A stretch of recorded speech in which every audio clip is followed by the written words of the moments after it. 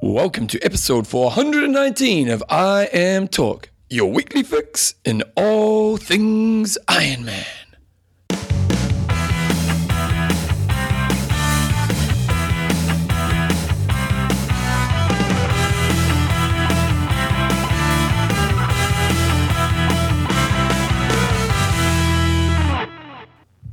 Righto team, welcome along to episode 419 of I Am Talk with Coach John Newsom and Bevan James Oz. How you going, mate? I'm pretty good. It's pretty dark right now, isn't it? Yep, no swim for me yet today. I have to catch it up later. Early start. I don't smell the chlorine or the breakfast. It's slightly different because he comes in, he goes in the kitchen, makes himself at home, and he makes his breakfast. Nice. You do have a pretty big breakfast, don't you? I do. I have an apple, half a banana, some other fruit. Do you eat yogurt. before you train? Not before I swim. Oh, Dan. Listen, Dan. The pork is not coming off. Maybe I'm doing something wrong. You know what? I train a guy. I don't really do much personal training because I don't really enjoy it that much. But to do the odd person is actually not a bad thing. And the guy I'm training, and he wanted to lose some weight. And I said, look, check out this Nutri thing, because I couldn't be bothered writing up a nutrition program for him.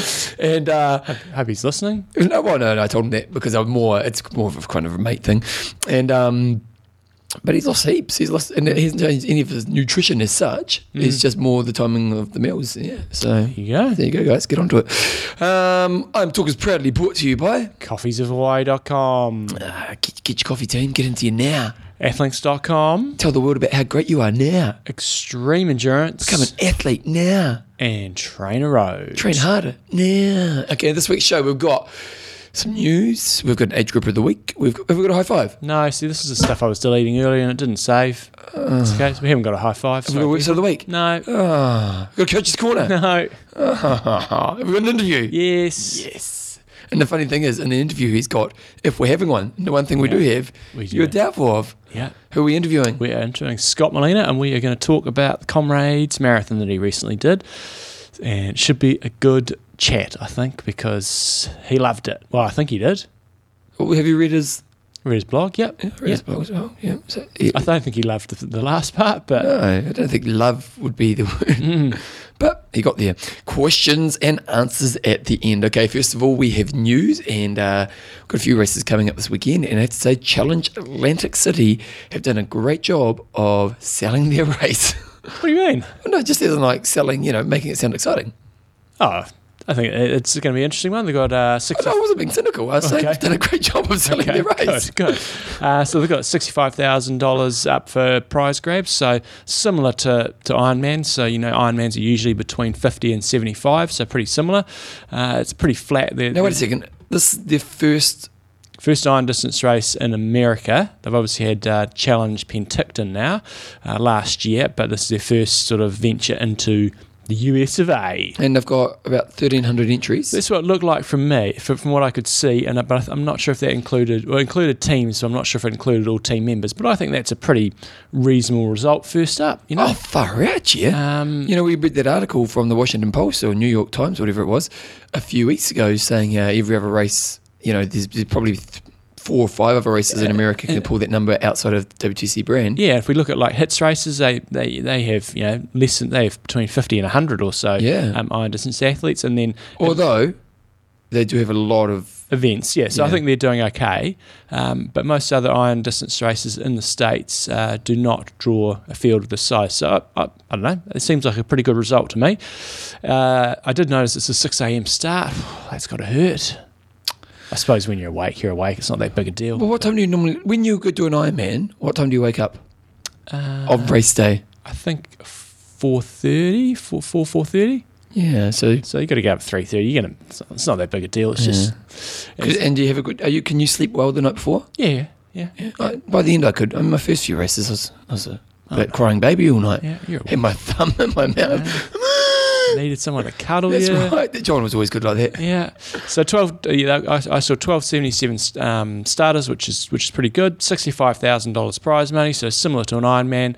6 a.m. start. They're really pitching the course as being a fast one. They've got a whopping 775 feet of climbing, so it's basically a flat course, flat and fast, and sort of starts in Atlantic City, goes goes out to the country and just cruises along, and then comes back, and then I think it's the runs more or less, along the seafront. So it'd be interesting to see how fast they go. In terms of the pros, you haven't got any. I mean, Macca is a big hitter, but he's not the man that he used to be. So Half the man. So you got Chris McCormick, seeded ranked number 1, and then you've got guys like Freddie Cronenberg, Peter Verbrusik, and then a bunch of other guys, Scott Philippus, and then no sort of real big hitters, mostly Americans, a few Canadians.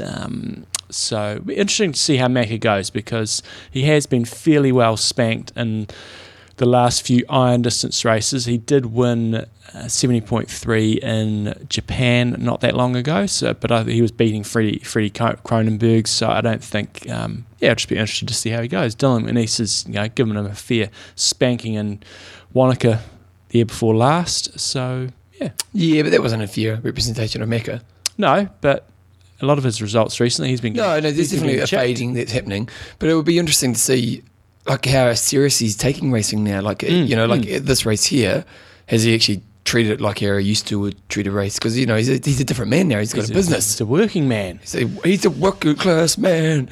So anyway, the girls side of things, we've got a field of about sort of 12 to 15. You've got Carrie Lester in there, and that's really the only name that I recognise, and she's seeded number 1, ranked, her rating on Tri Ratings is 938. Next person, April Gallatley, is 1011, so you would expect her to print the check now, dominate the dojo. Did you like Jimmy Barnes when you were a kid? Jimmy Barnes, yeah, he was alright. Yeah. He used to do all those free concerts and stuff. Yeah, he did, didn't he? And he used to always get really drunk. Oh yeah. Yeah, I think he had a bit of a drug problem. Yeah. Jimmy Barnes, for you who don't know, he's an Australian singer. Hard rocker. He had that song with NXS, Gonna Have a Good Time Tonight. Yeah, it's a good one. That's a pretty good song. Challenge Atlantic City. If anybody does it this weekend, by all means post on our Facebook page or let us know. Atlantic City is pretty hot. Oh, Bevan, I wouldn't have a clue. It's another casino town, isn't it? It is a casino town. Yeah. So it'd be a fun place to go to a race, wouldn't it? You'd love it. I'm sure I would. Well, because you go to the Keza. Yeah. You probably wouldn't do the race. You go, one more bet. Stay. One more bet, honey. Okay, Ironman Coeur d'Alene's happening this weekend as well. We've got a few races this weekend, John. It's on. It's a big race. It's on like Donkey Kong, Bevan. Okay, so Coeur d'Alene, we've got Andy Potts. Yeah, last year we had Ben Hoffman take the race out on the guys' side of things, and Heather Wordle take out the girls. And this year, Andy Potts, he's usually the man to beat there. I don't know how many times he's won that race. Let's have a little look. He has won the race. He hasn't won the race before. He normally goes and does Lake Placid. That's what I was thinking. Yeah. And he's won Lake Placid a number of times, so changing it up a little bit this year.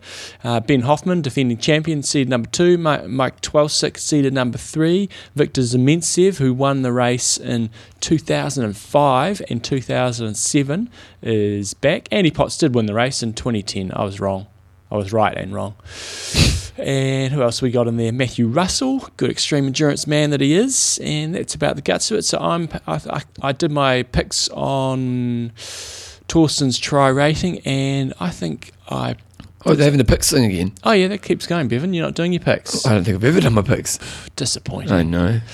I thought there was another name on the list originally, and I think I picked someone else, but I think I picked Mike Twelsick to come in second, I think, and...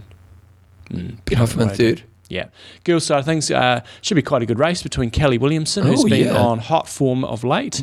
Didn't she podium? She won a race earlier No, but on. podium Kona. No. Top 5? Remember, Kona is top 5 podium. Yeah, it isn't. Top 10 if you're a pro, essentially. Yeah, true, podium. Yeah, true. I can't remember. Who was the American who did really well then? Because there was one American who did really well. Remember? So, what do we have last? Let's see if we can do the top 3 from Kona last year. Okay, Rennie, Joycey was she got third? second. Second or third? Second, yeah, you're right, second. And then, who was third? Good question. Okay, I'll try to find the results. You start talking. Yeah, no, I can't. Guys, we had Freddie, Luke, and the German guy. Kienle, was he third? Yeah, he passed Kienle somebody fired right at the home. end. Yeah. So basically, It was a tight battle for third and fourth. Okay, on the girls' side of things, it should be a really good battle between Kelly Williamson and Heather Wurtle. Heather Wurtle's been in great form, and so has Kelly Williamson. Outside of that, there's quite a big gap back to you have Jenny Hansen, Stephanie Jones, Jessica Smith. And so we'll see how we get on there. And then we also have another iron distance race coming up this weekend. We have Ironman France, and probably the one, we've got two more actually. Ironman France, one thing of note there was Freddie Van Leert is not racing. He's used that race the last few years and absolutely crushed it. So he's won in 2011, 2012 and 2013. You think when you've won the World Championship, you don't break the formula, John. Money talks, Bevan. Money talks, John. It does talk. And so Freddie's off to do Ironman Germany, so the European Championships, and you'd be thinking they're paying, that's a big race, big hitters there. Prize money, it's going to be more for him if he takes that one out, but surely they must be paying him a fair whack of money to get the Kona champion racing in Germany. So it is a few weeks later, and in France, he's won comfortably the last few years. So you've got to think, you go to European champs, even if you're at the front, you're going to have, wherever you are, it's a much harder day. You're going to be working a lot harder, you would think. So you can't ease up on the run there, I would not think. So and your theory is? Well, he kind of breaks the theory. He's raced in June. Yeah, but he's raced France. He's raced France. A weaker field. Where he's going big hitting. Got to wonder if it's a good move. Okay, Jumbo. So last year, what's happened to Ivan Rana since Kona? He's going all right. He's got to validate. He's been doing ITU stuff. Okay. Because he got sixth. Yeah. Okay, so Sebastian Kinley was third in the men's. Who did he just beat? James Kanana. Maybe that wasn't that close. Maybe I was thinking the year before. I think by a couple of minutes. He had him and Freddie Van Leer had a bit of a battle the year before. I think that's what it was. And then it was Tim O'Donnell to take out the men. O'Donnell. Oh, that's what I said, didn't I? No, you said O'Donnell.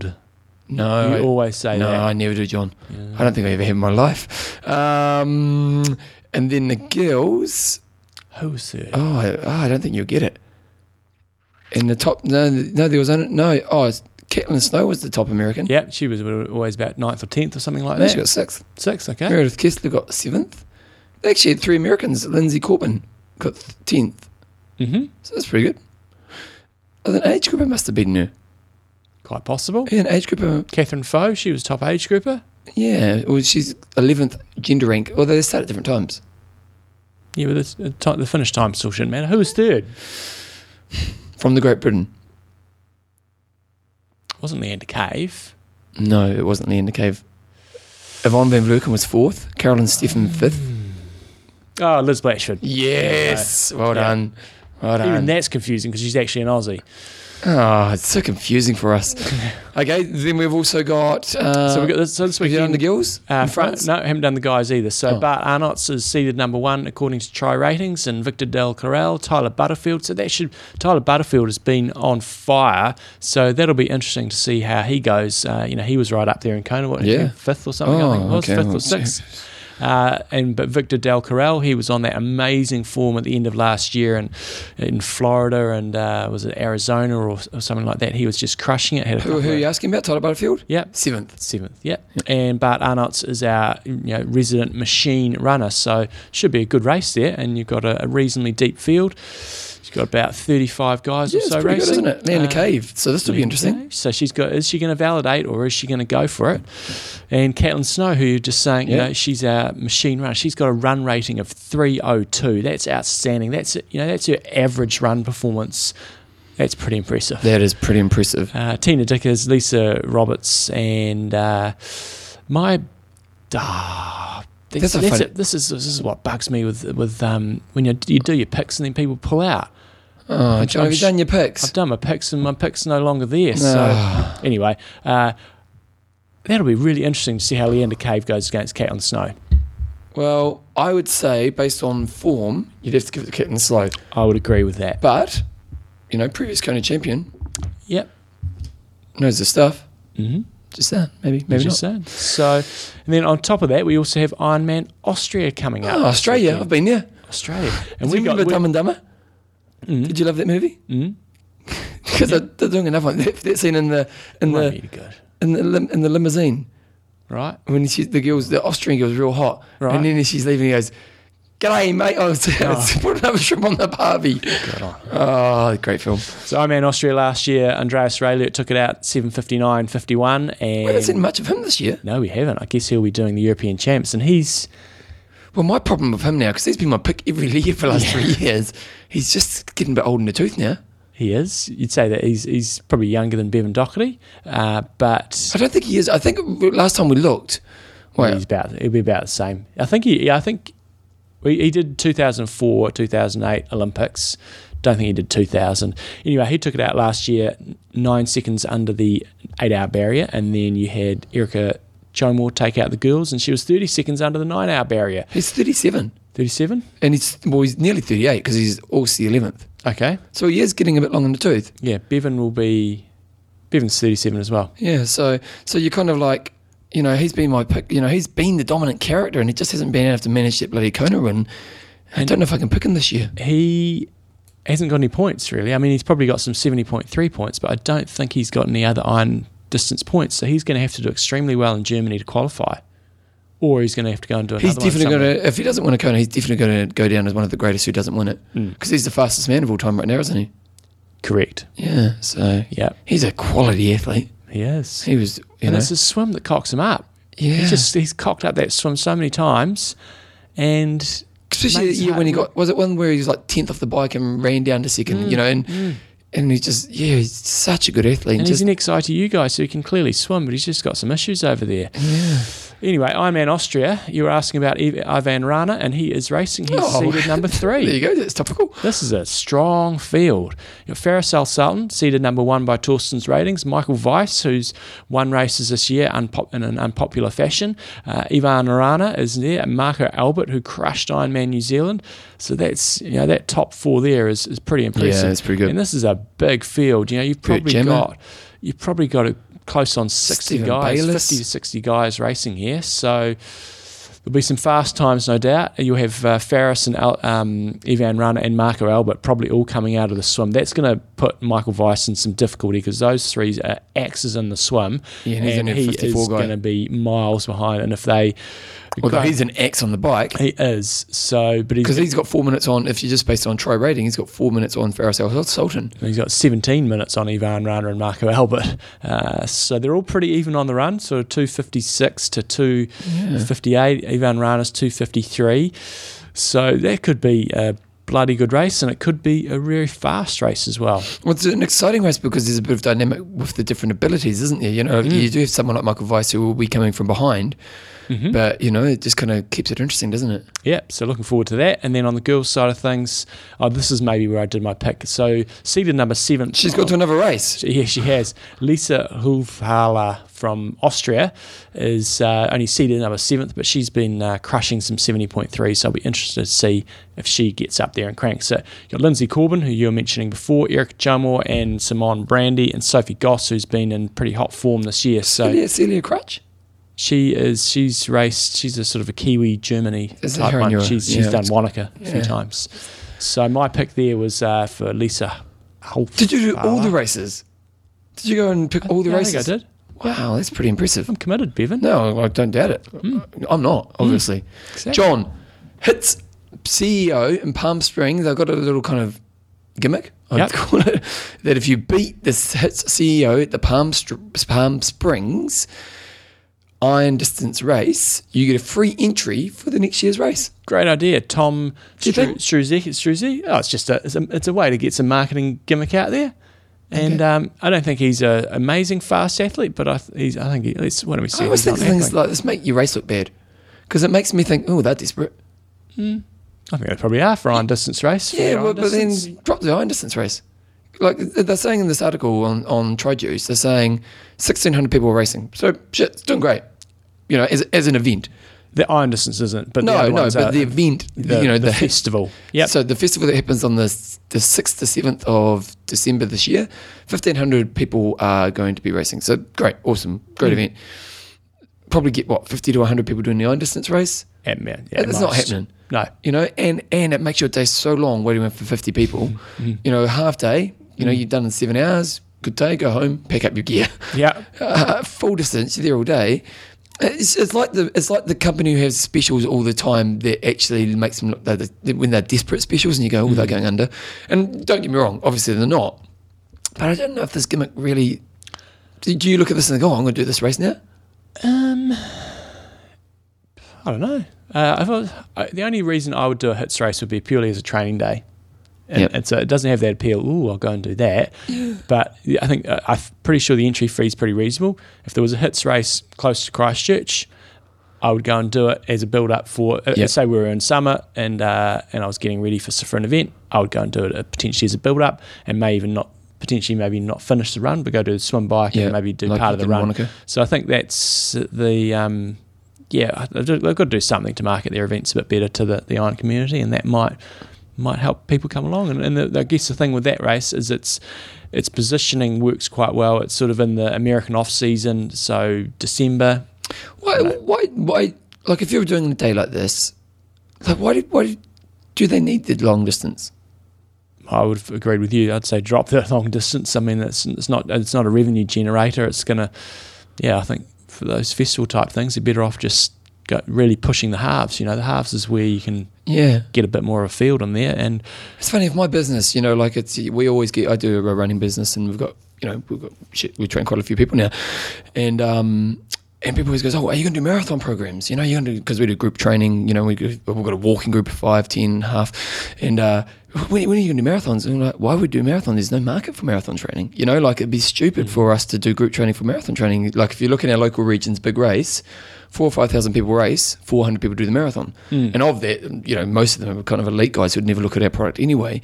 So you've got to go, well, where's the market? And chasing 50 people doesn't, I'm not sure, this isn't directly at hits, but I think some racers who who do that kind of festival race, I don't know if you need to do the long course race. No, I don't think so. And especially when now there's so many other choices out there, and they're getting more and more all the time. Whereas a half, you'll attract all your local triathletes because you will get the long course guys because they'll treat it as a good training day, and they'll all go for quality.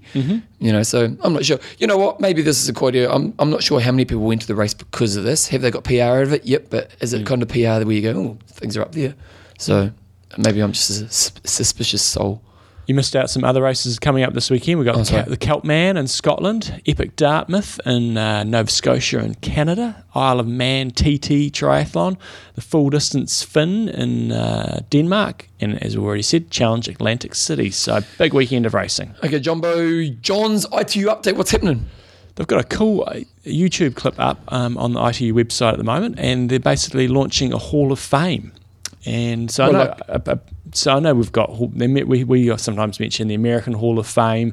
They've got the Ironman Hall of Fame, but now it's an ITU Hall of Fame, and it's a really cool clip. So if you go onto triathlon.org. So is it going to be like an inductee every year type of thing? Well, it says here they've got 25 nominations, and they'll have 9 inductees in the first year.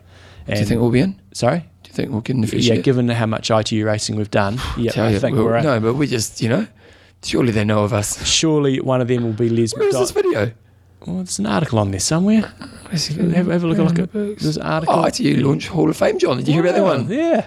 Yeah. I guarantee at least one of them will be Les McDonald, and rightly so. And then the athletes, John, it'll be. You always talk about Les McDonald, and you talk and you compare him to Seth. Who's the soccer guy? Sepp Blatter. You often used to compare him to him. Right, yeah. Is that a fair comment? Yeah. You used to do that? Yep. Yeah.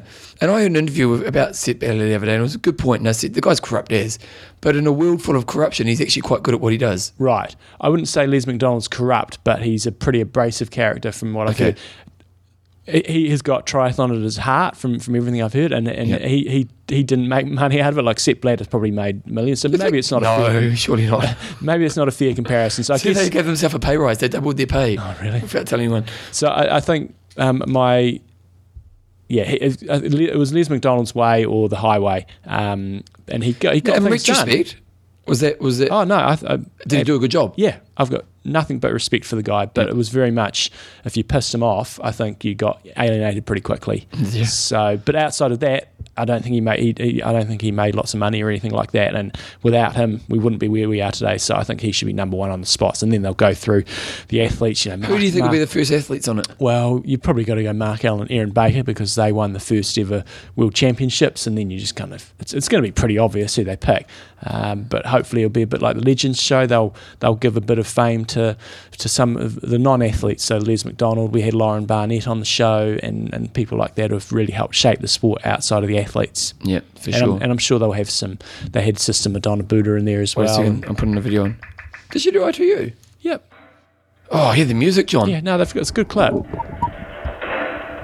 The drama's happening. The meaning for us is that it is part of the That's Les McDonald. criteria which has been asked of us by Mr. Samarosh and the Olympic Committee to enable us to proceed. It's amazing how when you see people what they look like, because you've talked about them a lot, and it wasn't what I saw. Aaron Baker's in there. Yeah, fast forward past that first part because that's him talking, and then Samaranch talking, and then who's that? It's like bloody Samaranch. Scott. Oh, okay. Emma Carney just dominated the ITU World Cup so far with 5 Oh, bloody YouTube's going slow. victories out of 5. Brad Bevan is out of the World Championship. Brad Bevan. Yeah. Oh, these guys are looking young and cool here. Oh, Kemper, he's still going. Jackie Gallagher emerges from the Jackie Gallagher emerges from the water. Chris McCormack is also going Chris McCormack's looking nice and skinny. behind them. Carol Montgomery from Canada is going very well indeed. Well, Loretta Harrop, this is her 33rd World Cup. Very aggressive into the base for Croy. Oh, he came around the corner, got smashed on the bike. We expect to please the crowd. It's a lifestyle.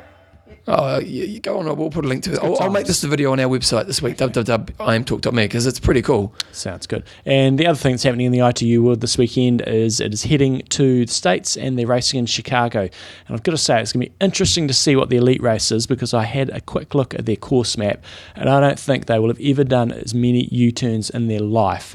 It's a really short circuit and they're just going down all these side streets and basically doing U-turns all the time. It would be 8 or 10 or something. Is that stupid? But then it's not just 8 or 10 U-turns. It's like each lap you've got like 6 U-turns. It looks like a pretty stupid course to me. Okay. It's going to hurt too. That many U-turns, it's going to hurt. Why? You know, you surge in and out of the turns. No, if you're not at the front, that is going to hurt. There'll be some carnage. It's kind of dangerous, John. Only if it rains. So how dangerous is it doing a U-turn? Well, I don't know. Yeah, young kids on bikes. You know, cool kids wear lids. They're pretty experienced riders, some of them. Yeah, what did I see about a helmet the other day? I saw someone not wearing a helmet. And I thought of Probably you. yourself, a mirror. You looked in the mirror. No, I don't really ride my bike that much now, so there's no need You've for got to come and do the test. Trainer Road, sponsor. Bevan, you've got to come do the test. Friday? You around Friday? Yep, should be. Okay, Friday I'll lock it in. Between 9 and 11:45 or in the afternoon. Then you can have my kids as cheering squad. Kids are outstanding cheering squads. So they're cheering you when you're on Trainer Road? No. Imagine that. Yeah, but Get down here, kids. I had a duathlon at the weekend that I have a go. organised and had my kids doing it. Yep. Absolutely. They cheer each other on so much. They don't cheer me when I'm bloody racing. But Give it a few years. Felicity was just amazing. And then Tom we had 2 wave starts. So we had the sort of the real young ones, the 5-year-olds, and I think it was 5 and 6 go first, and that was Felicity. And all the kids are cheering when they come past. It was a couple of laps. And then Tom made me wait and delay the briefing for his little group until he got to go over and say, well done to Felicity. So that was my proudest moment of the day. I delayed the race. That was pretty cool. Everyone else was annoyed with you. They cheer Favoritism. the house down. It's great. So Did you race? I organised the race. Oh, no, but did you? Kind of pop on the gear and beat everyone? No, I did not. So Trainer Road, Bevan's going to do his test this week. Mentally prepare me what I've got to do. So one of the things you can do, Trainer Road have got some great little test sessions on there. So you do your 20-minute FTP test, which is going to be a good indicator. Now, do I ride your bike when I'm doing this or my bike? No, you bring your bike down. We'll set you up on the fix kicker. that flat tyre. You don't actually need if you bring it down in the car, you won't actually need is it your front tyre or your back tyre? Front tyre. Well, I can give you a front tyre. Yes. Don't need to fix that. So because we'll put you on the kicker, so you don't need a back tyre. Okay. So Oh, I'm excited about this. normally you would get on and do a 20-minute FTP test, which gives you a reasonably good accurate picture of Yep. where your FTP But we don't have estimation. time.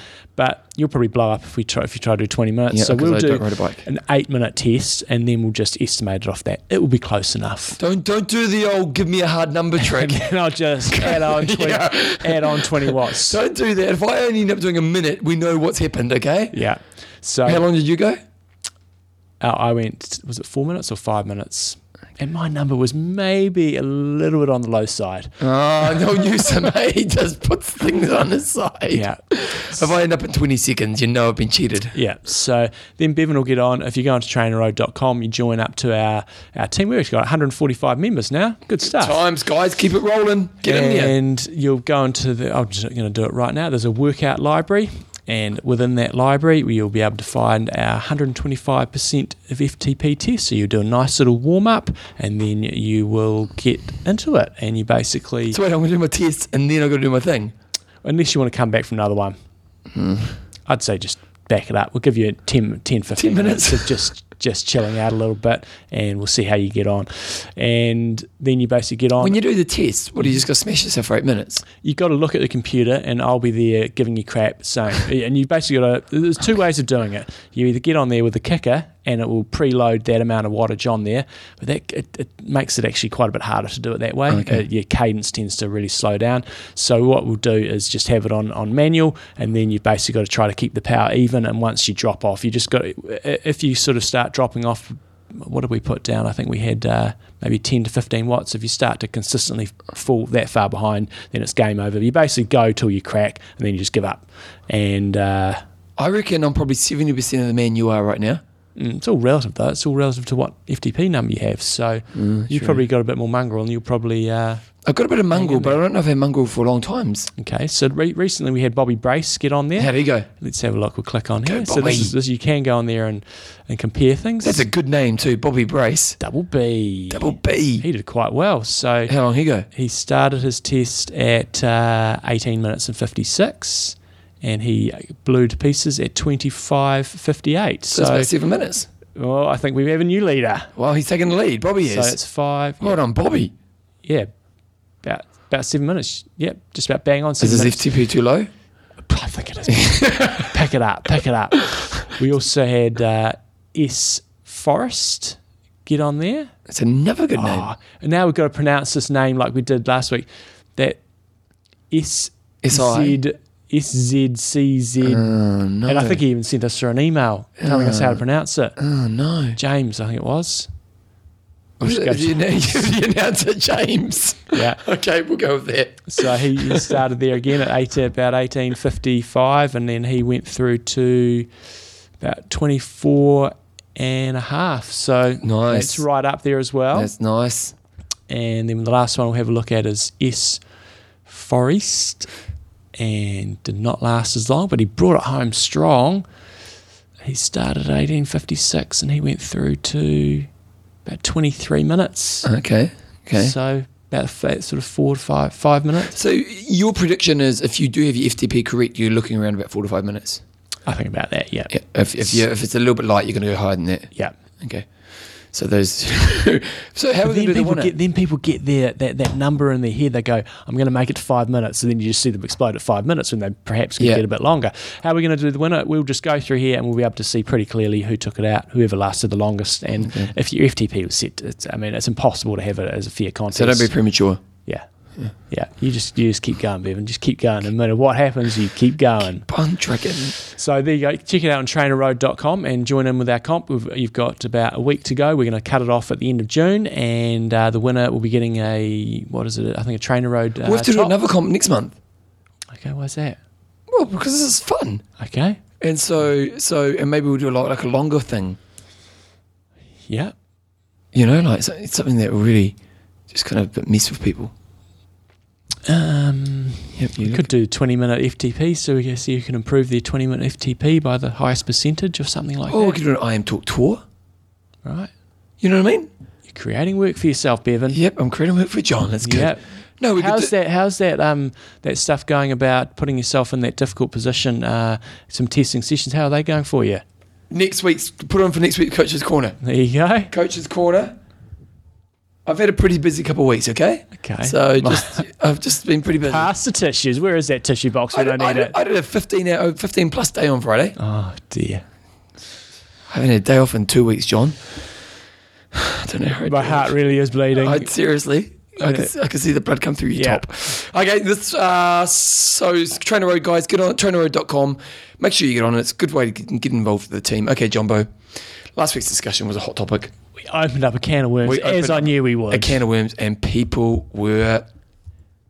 What was the sponsor of that race? Ironman Chattanooga. It was Little something. Little Mickey, something like that. Man. I have to say, John, Yeah.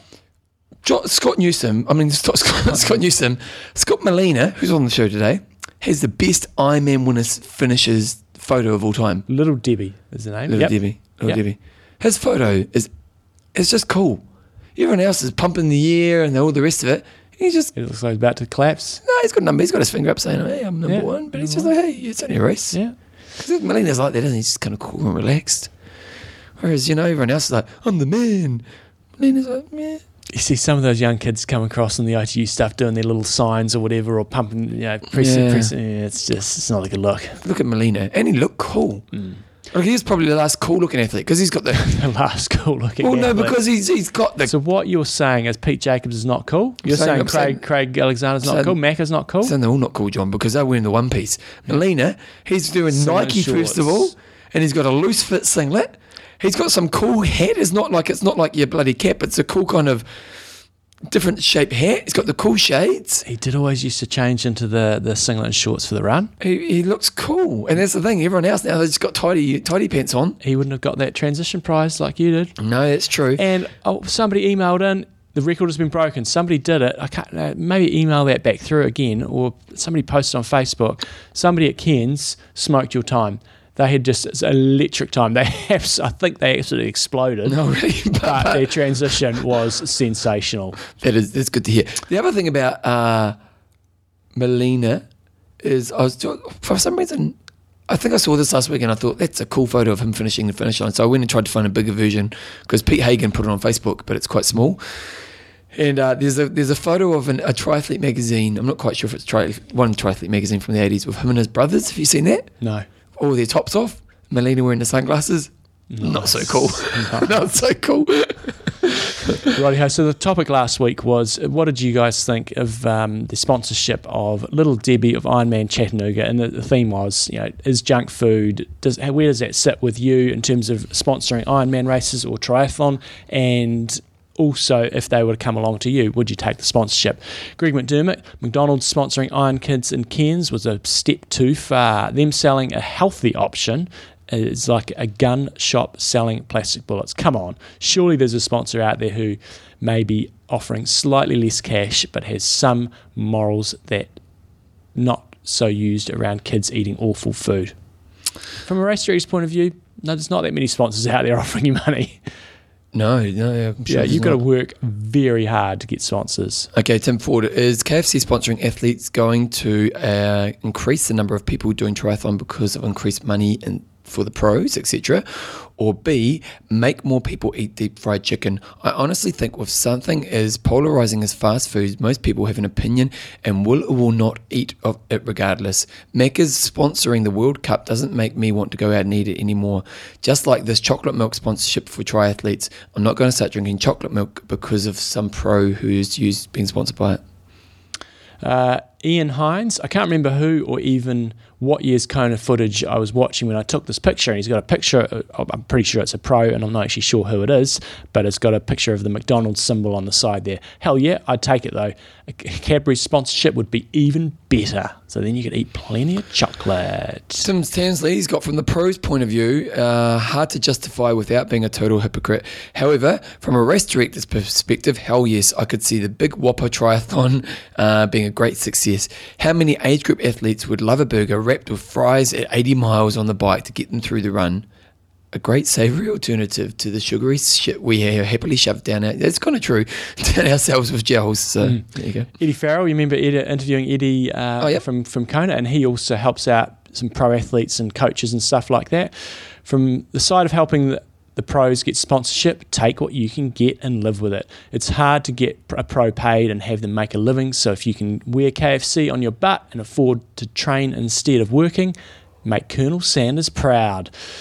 From an event coordinator, again, take what you can get. It is advertising for the companies, so let them reach your audience. In the case of Little Debbie in Chattanooga, which has caused an uproar, they are a local company that does a lot of good for the community. It makes sense and they taste great. Get off your high horses, people. It is a funny one. Joe Baxter's got, I remember Martina Navratilova being sponsored by a tobacco company back in the day, and I was a supporter of Marlboro McLaren One Formula Team. But you only have to look back to the pack of the endurance race to realise that most of the 20 to 30 hours a week, and you still can't outrun a bad diet. So, Tryman Jack, sponsorship is integral to sports. However, I think there needs to be some correlation between what they're selling and the culture of each company, i.e. Gatorade fits well and many athletes consume it. Toyota is a good example. The two cultures between Ironman and Toyota are aligned. KFC though? I don't think so. Okay, well, O'Connor's got, I think it's better than having Powerbar or any other sports nutrition company sponsoring an event. At least people know this food is just sugary crap and not disguised as something good for you. Gary Fegan, KFC, food of champions. Have a look at what Chris McDonald and other Sato athletes eat. KFC is the pre-race food of choice. Triglycerides loading. Good old BJ Christensen has got, I would love to have McDonald's at the finish line. It is usually my first stop after the race. Fast food is food, and I love how triathletes feel they are a group too good to indulge.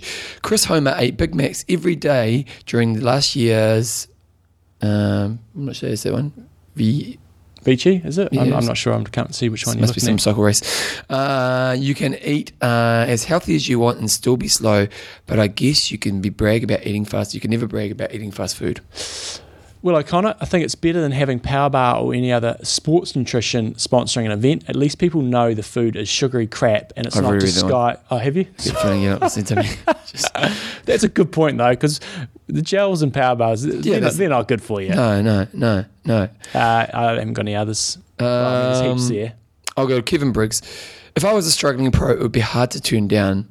In that world, every penny counts, and it means you are set for the next couple of years. You would have to take it. Not having to worry about where your next paycheck is coming from will help you concentrate on training, which in turn will improve results and bring in more sponsorship. You would have to be so morally strong to turn down.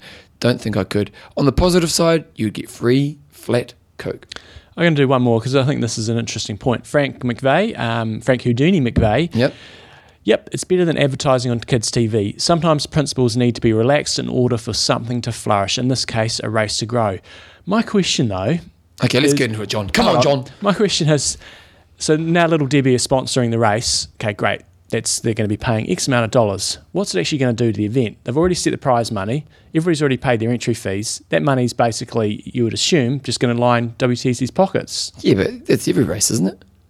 Well... It's basically a sponsor makes your race cheaper to run, so then the race director makes more money. Yeah. But people are saying this is going to grow the event. Don't think so. It's just going to mean it's going to line their pockets. So when I set my entry fees... I'm just distracted by your website because I see you've got a big Twitter thing here. What do you mean? You're a big Twitterer now, are you? Only when I go on camps and races and stuff. Yeah, I don't think that's going to help the event at all. It's going to be a name on there, but in terms of people are going to pay the same entry fee and there's no more prize money, so it's like, it hasn't actually helped the event grow at all. You get a Little Debbie's in your race pack, but really? Anyway, that was just a side point. Bevan, if McDonald's came to you and said, Bevan, we want to pay you $15,000 to sponsor your running group, would you take it? It's not enough money. I want a lot more than that. Sorry? I'd want a lot more than that. No. If you were putting on an event, say you were running a 5K event and they came along and said, we'll give you $10,000 to sponsor your running event. So it's just say you're putting on a 5 and 10K event, you're going to get 500 people doing it. Would you take it?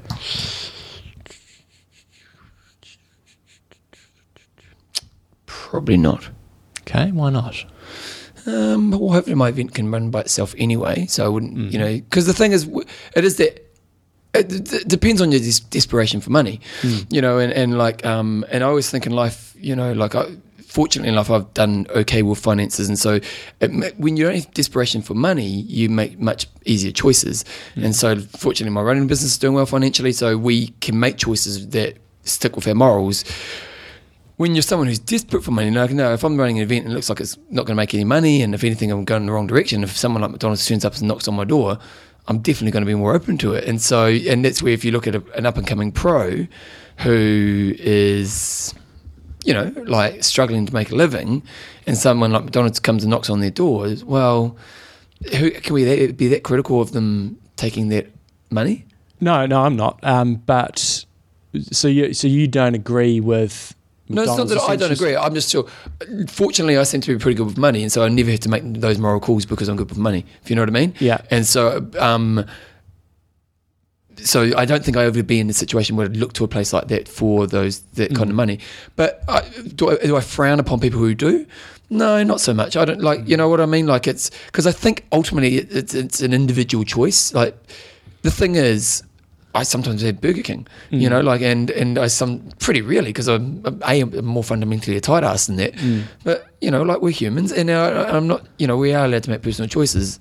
And that's I get it with kids. I do get it with kids. And that's where my thoughts have changed. If you had asked me this question 10 years ago, I would have taken the money, but probably wouldn't have been that comfortable with it. Yeah. Now I wouldn't. Now, I would never take the money and then put my name and say, Bevan James Isles thinks you should eat McDonald's.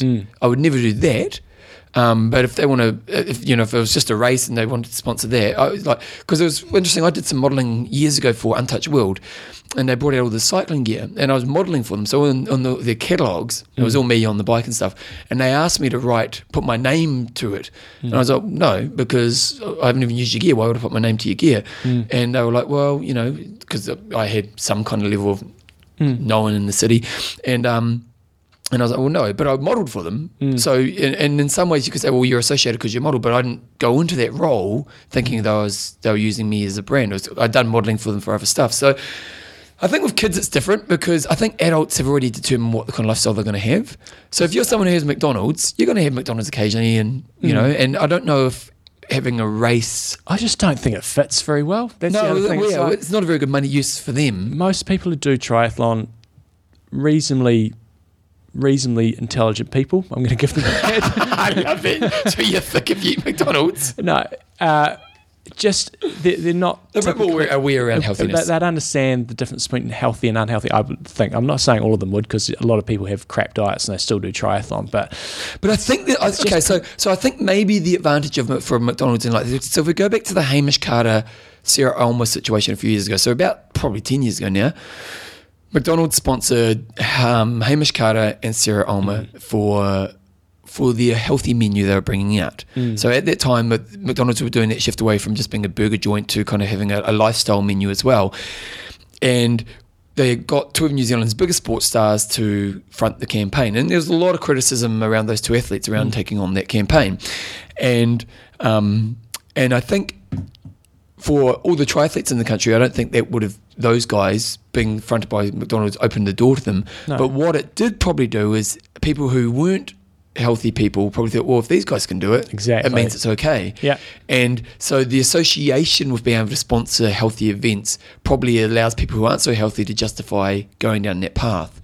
So I don't know if it necessarily helps us or influences us the towards triathlon community. No. Yeah, but I do think it may allow other people who go, well, if the triathlon community likes it, it probably can't be that bad. And so there is probably a flow-on effect for society that's not so good. And for these Little Debbie, on all their packaging, they can probably say sponsor of Ironman and stuff. People, yeah. So I don't think it's good luck. Yeah, so I suppose when you look at it like that, it's probably not good. Definitely not for kids, because kids are so impressionable, and we know marketing works. Marketing works. A lot of the ways we think are based on someone spending money to process our thinking. Absolutely. So, yeah, it's definitely funny. What about as an athlete? I don't like you. I don't begrudge any pro athletes. They hardly make any money, and again, I still don't agree with it, but I totally get why they do it. But yeah, I would rather not see it there. But I understand. What about smoking? What about? No, I'd never go near smoking. Yeah, no, it's just interesting, isn't it? Like, no matter how much money they throw at me. Yeah, like it is interesting, isn't it? Yeah. Like it is. Yeah, good topic. Yes. I'm not sure if I really have a concrete kind of foot in any kind of part of it, but it's just a dilemma that there's not enough money in our sport. Yeah, but with this Ironman, that's just a money grab, because that event, I think Chattanooga's sold out. Yeah. It's like, But then again, like it sounds like the company, what is it, Little Debbie? does some good things. Yeah, and it sounds like they're just trying to support local community. And if everybody treated McDonald's the way you should be treated, have it once a month or something, then be sweet. Because like the guy who owns Cookie Time in Christchurch, the Mail family? Mail? I don't know them, but yeah. Yeah. So Cookie Time's a big kind of... It's like just a chocolate butter biscuit. They're really tasty. Oh, they're good, yeah. But there's a lot of fat in them, and they're not the greatest thing. There's basically sugar and butter. Yeah, totally. But he's done very well. He's done very, very well. And it's a very well-known brand in New Zealand. And he's quite a moral guy. You know, he's kind of guy who's, you know, like he started this company a few years ago. It was all about helping people and stuff, and he helps a lot in the community and stuff like that. At the end of the day, he's selling sugar and butter, but he does help the community a lot. And so it's, you know, like I'm sure he's helped out at races over the years as well. And so it's kind of like, it's, you know, it's a tough one in some ways. Yeah. So yeah, we haven't really come up with an answer. John? I think I should say no, but that's, yeah. Anyway. Yeah, but let's say they came up to you for your race last weekend, said 15K, what would you do? They wouldn't, because it's no, just they wouldn't, but if they came to me and said for the Tri Festival, that's probably more realistic to come to 15, I would say no. Yep. But bloody begrudgingly say no. What price point would you say yes? I don't think I would. $1 million. No. Oh, come on. They're not going to, and I wouldn't. Yeah. $1 million? It'd be a hard decision, mate. I mean, that's never going to happen. No, because what you do is you justify it to yourself by giving $500,000 to the Tri Club for development. Yeah. Yeah. You can keep the rest yourself. Yeah. But if they came to me, realistically, they could come and say 15 grand, and I'd be going, yeah, that'd be nice. I'd really, and then with that, then I could offer 15 grand prize money. Yeah. I probably wouldn't pocket much of it, but I'd begrudgingly say no, and I wouldn't be happy about it. Yeah, no. That's the thing, is it does put people in tough moral places, you know. But then again, a lot of people don't have moral... don't have morals. Well, no, but around eating. Yes. You know what I mean? Like not many people, like lots of people eat McDonald's. Yeah, and lots of people on the forum, I know a lot of good triathletes who have got really crappy diets, but they get away with it.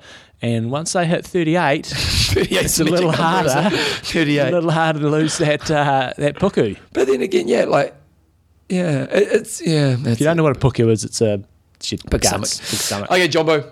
You want to do this? I'm not sure if we want to go here, but we can. Well, last week I said, how about, because we give nicknames out on the show, and I haven't done one once for this week, so sorry about that. Have you done yours? Yes, of course I have. Because it's good as long as someone's doing them. And I thought, well, we haven't got nicknames. Mm-hmm. And I can't remember who sent this one through. I might have to put I'll put up their email and say their name later. But they were just saying to me, John... Pappy Dare Newsom? Big Daddy? Or Big Hitter? Big Hitter? Like that? Yeah. Yeah. So, and he said, Bevan, Risky Business James Isles. That's just too long. I did like it. You've got to lose James. Yeah. Bevan, Risky Business Isles. Yeah, and it comes as James. It's a brand. So, but basically, you've got to come up with nicknames for Newsom and I. Okay? This could be dangerous. Don't be mean. Yeah. Don't be mean. Don't do it. Don't do it. Just do it to Bevan, don't do it to me. I've got thin skin. So am I, you know. We're just trying to be nice. Okay, I'll put some music on.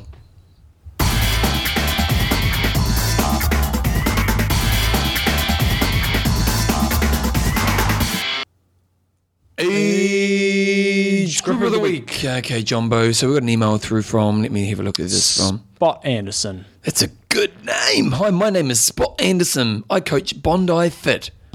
Bondi Fit must be a place in Bondi, I think. I'm putting... just put those two together, Fit and Bondi. You know, So Bondi is probably the most famous beach in Australia. It's in Sydney, isn't it? Yeah. I've never been. Is it cool? You don't know. Haven't been either. Have you been to Sydney? Only once for a wedding. Wow. Actually, no, twice. We finished Epic Camp there once. Sydney's a cool place. It's a really great place. So no, I've been twice. Okay.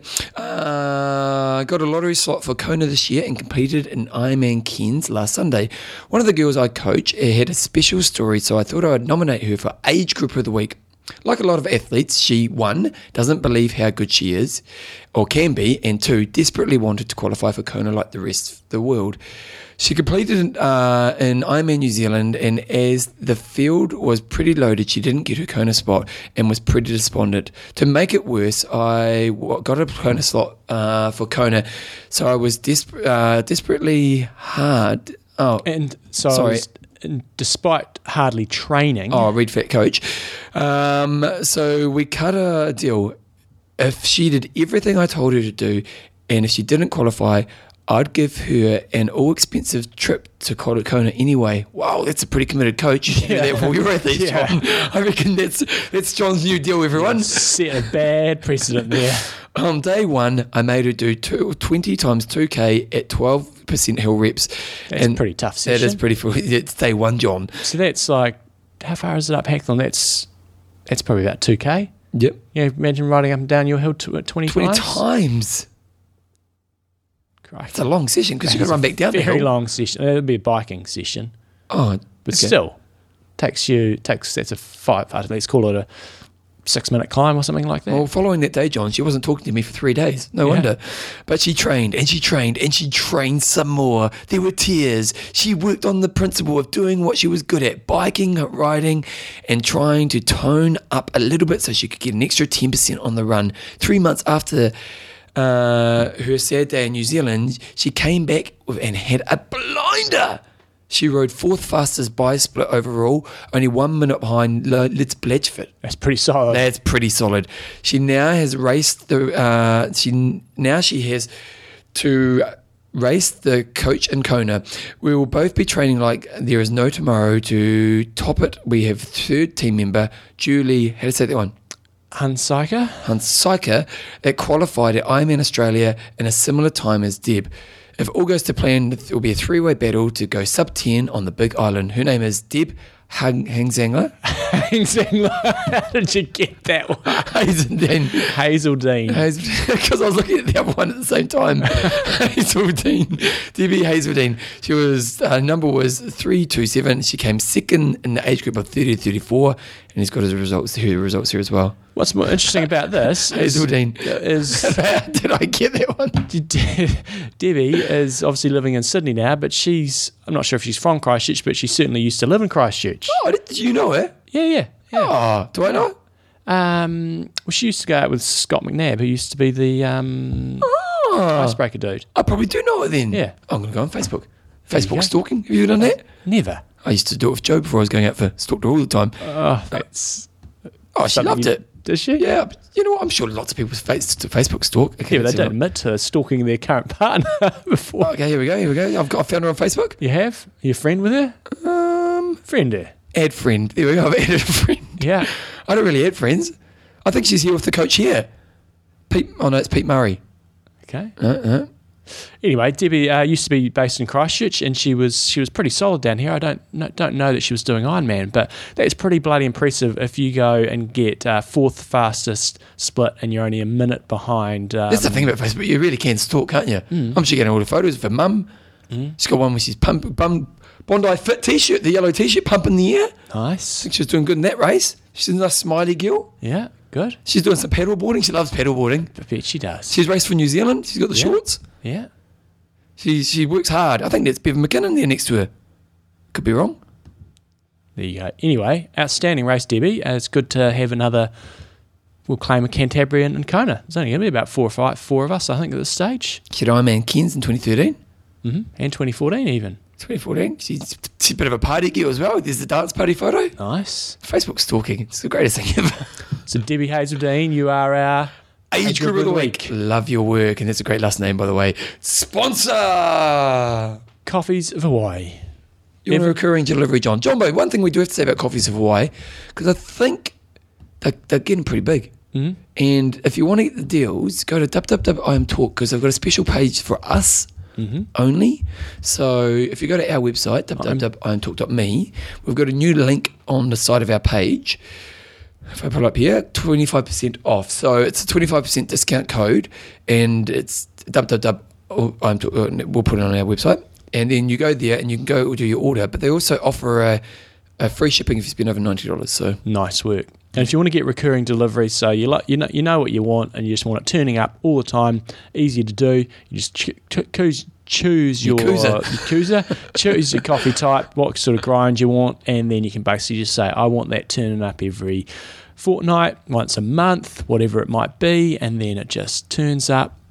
Don't think about it. Don't fart around going on the internet and ordering again. It just turns up And I'm sure you can do all sorts of little combinations where one month you might have a bit of macadamia nut coming through, another month you might have a bit of molokai coming through. Well, or a let's bit be of honest, toasted coconut. we do get set in our ways, don't we? Mm-hmm. And so you're kind of probably going to find that one that you love, stick to it every time, Yeah, consistency. and then you may just put a little bit of variety in your life. Exactly. You know? Spice it up a little bit. Spice so it up. check it out on imtalk.me and then click on the link there. Go through to Coffees of Hawaii, get yourself a nice big discount and support the guys that have supported the show from the very early days. Yeah, Coffees of Hawaii, they really are great guys. And everyone who ever emails us about them just says they're really great guys to deal with. And we know Albert's a good man, so get good quality coffee and support Coffees of Hawaii. Jumbo, I think you might get upset with this one. What are you talking about? I'm still on the ITU website, triathlon.org, and I got the photo, the film and stuff, and then in the comments, good old coach Super Buttons has got, let's get some of these people out of the way. Macca, Doherty, Whitfield, Fernandez should be first on the ballot. They're sort of the... I know, you got to do the early people first, don't Exactly. you? Yeah. Good old Lauren Barnett, she went on Yeah. there as well. She's got Yeah. wonderful Yeah. memories, heroes. We've had her on in the Legends show. Oh, she was a lovely lady. Okay, Jumbo interview. Got Scott Molina coming up, and here he comes now. Okay, here he comes. In those cool singlets. Imagine if you should have got him. Because Molina keeps all his old gear, doesn't he? Mm-hmm. He really does. He really does. He's probably still got his gear from when he won it. Probably has. We should have asked him to bring it round and take a photo of him now. Maybe we will. It's too late. Yeah. Send him a text. Send him a text. He doesn't do doesn't he? mobile too much. I would he's love a it if we could get the photo. He's a reluctant mobile phone user. I would have loved that. Would have made my day. I know it would. Okay, here's Scott Molina. Jumbo, we've got Scott Molina here, and while before you came into the room, we were talking about your finisher shot in Kona, your winner shot, and I claim it's the best finisher shot of all time. Oh, no way. No. You seen Greg Walters? Greg Welsh. Oh, no, really? I couldn't It's have a bit camp. I couldn't have gotten any air. No, but yours is cool and calm and relaxed, and it's kind of like you because that's your kind of character. And I was wondering, do you still have the outfit? No. Oh, because you do keep a lot of stuff, don't you? I do keep a lot of stuff, but I don't even. That outfit was pretty messy. I think I threw it away. Probably. I don't even think it made it out. I probably threw it away right before I even got out of the recovery area. I was going to ask you to bring it around and take a photo of it. No, I don't think I kept it. What were you racing in Ironman New Zealand this year? There was some singlet you had on there. Was that some yellow singlet? You have the tin. Yeah, I did. I got that singlet at a race in Santos, Brazil, one year, and it's the thinnest, coolest. It's almost like it's closest you can be to wearing nothing.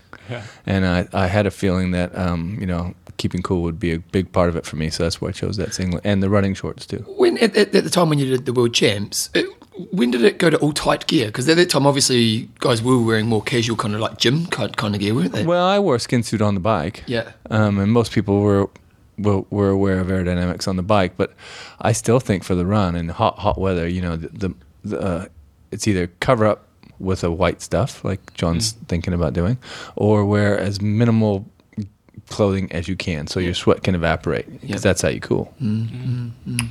But it is the coolest shot. Oh, thank you.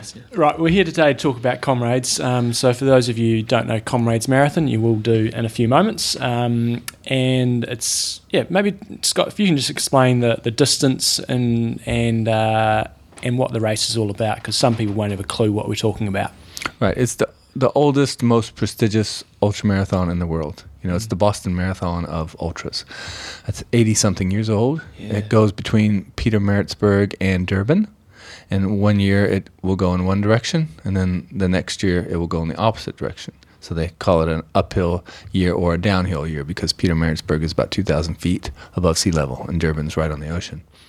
And it's also by far the biggest mass ultra in the world. So like this year they had something like 21,000 entrants, and 16-something thousand showed up. Wow. So a lot of people don't actually make it to the starting line, and which was my biggest concern this year was actually getting to the starting line healthy. Is it what's the actual distance? 89K. Okay, and is it quite scenic, or is it just the fact that it's Comrades? Is it quite a cool run? I wouldn't say it's that scenic. It's just through rolling countryside. What makes it is the people. The people in the race and the people alongside watching. They have tremendous crowds for it's point to point. So you have over 50 miles of people. And really, like, you hear the stories. There's really people the whole race. Just you might go 10 meters, 20 meters without somebody on the side of the road. Really? There's that many people out there watching. It is unbelievable because it's not populated out there. It's just country, It's like, where do these people come from? They come from a long way. Well, they just have a big barbecue kind of day, do they? Well, in the last 10, 15K, and as you're getting close to the city of Durban, then it's really packed, and people are camped out there for hours with their barbecues. Yeah, wow. Yeah, that was really something. I can imagine. And is it all on road? Yes. All on road. Also pretty hard on the body. Yeah, it is, and a lot of it's good road, a lot of it's kind of just country roads, but a lot of it's highway, main roads. What do the fastest guys do it in? 5:30, something like that. Ellie Greenwood was 6:18 this year, and I think she did 6:08 last time when she got second, which I think this year she was like 6:13 or 6:18. Yeah. And for those top guys, is there any prize money or is it prestige? There is. But you got to put it in perspective to what they earn in South Africa. Yeah. And so I think it's something like, the average salary, I think it's like 5 or 10 times the average guy's salary to win the race. Right. So for them, it's a lot of money, a lot of sponsorship money.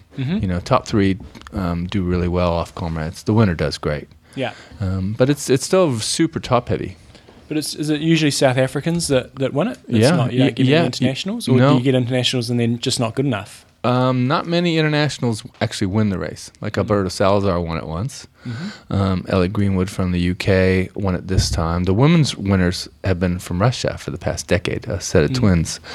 And but for the men, for the most part, if you look over the history of the race, it's mostly South Africans who've won the men's race. So for you, what was the, you've done races pretty much all over the world. What was the motivation to go and do this one? Well, I always knew about it. I was a running geek as a kid, and I ran a lot and did some ultras, one in particular, when I was 20. And so I followed ultramarathoning. It always intrigued me, I couldn't believe, I couldn't figure out how many people did this thing. And I thought, how can they do that? Because I was running 120 miles a week, and I was thinking, to do a 50-mile race is crazy, to do a hilly one. So how do all these people, who are they?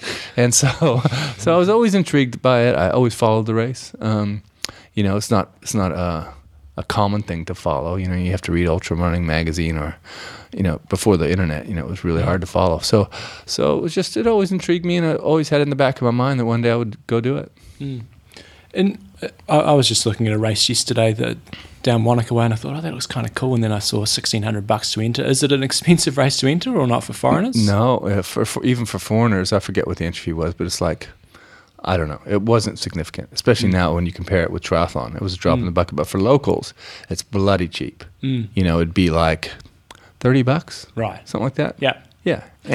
To enter it, you have to qualify. That's the only thing. And they have a whole bunch of races throughout South Africa for the South Africans to qualify for it. You have to hit a certain time. It's not hard, but I think you have to run a marathon in less than 5 hours, for example. Okay. Right. Okay. Yeah. So it's realistic. And for you just had to complete a marathon somewhere. Is that correct? I still had some time goals to get in. I think mine, for foreigners, it was also like under 4.5 hours or something like that. But they also seed you.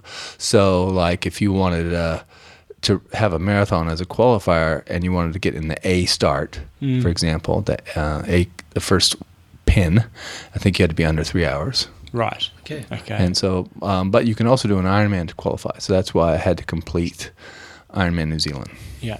And there was pressure on after when Scott was supposed to do a marathon in the west coast of New Zealand, but went to the wrong start point. That's right. Yeah. So he had to finish Ironman New Zealand. That's right. Or else I had to run another marathon after that. Yeah. And if you'd done Ironman New Zealand, was there a time or Ironman got you there? I think it was 12.5 hours or 13 hours. Okay, so it's still not, stupidly slow. Right. Yeah. Yeah. And so I guess for you, in terms of the training, how are you going to try to prepare yourself for this race, and maybe how would that differ if your body wasn't in the state that it is these days? Well, yeah, that's a big difference. If you can plan on being healthy versus, knowing that you're likely to blow up. And I've done so many run build-ups in the past 10 years where I did blow up, getting ready for some odd race, and I never got to the starting line. That I knew I really had to be cautious in my build-up. But that's one of the reasons why I didn't mind getting ready for Ironman New Zealand, because I knew all the training for that with all the cycling would get me fit enough to at least have a good chance of finishing Comrades. And so I wanted to do some long runs, maybe up to 5 hours. But I wanted to keep doing quite a bit of cycling and quite a bit of stuff in the gym to get my quads ready for all that downhill.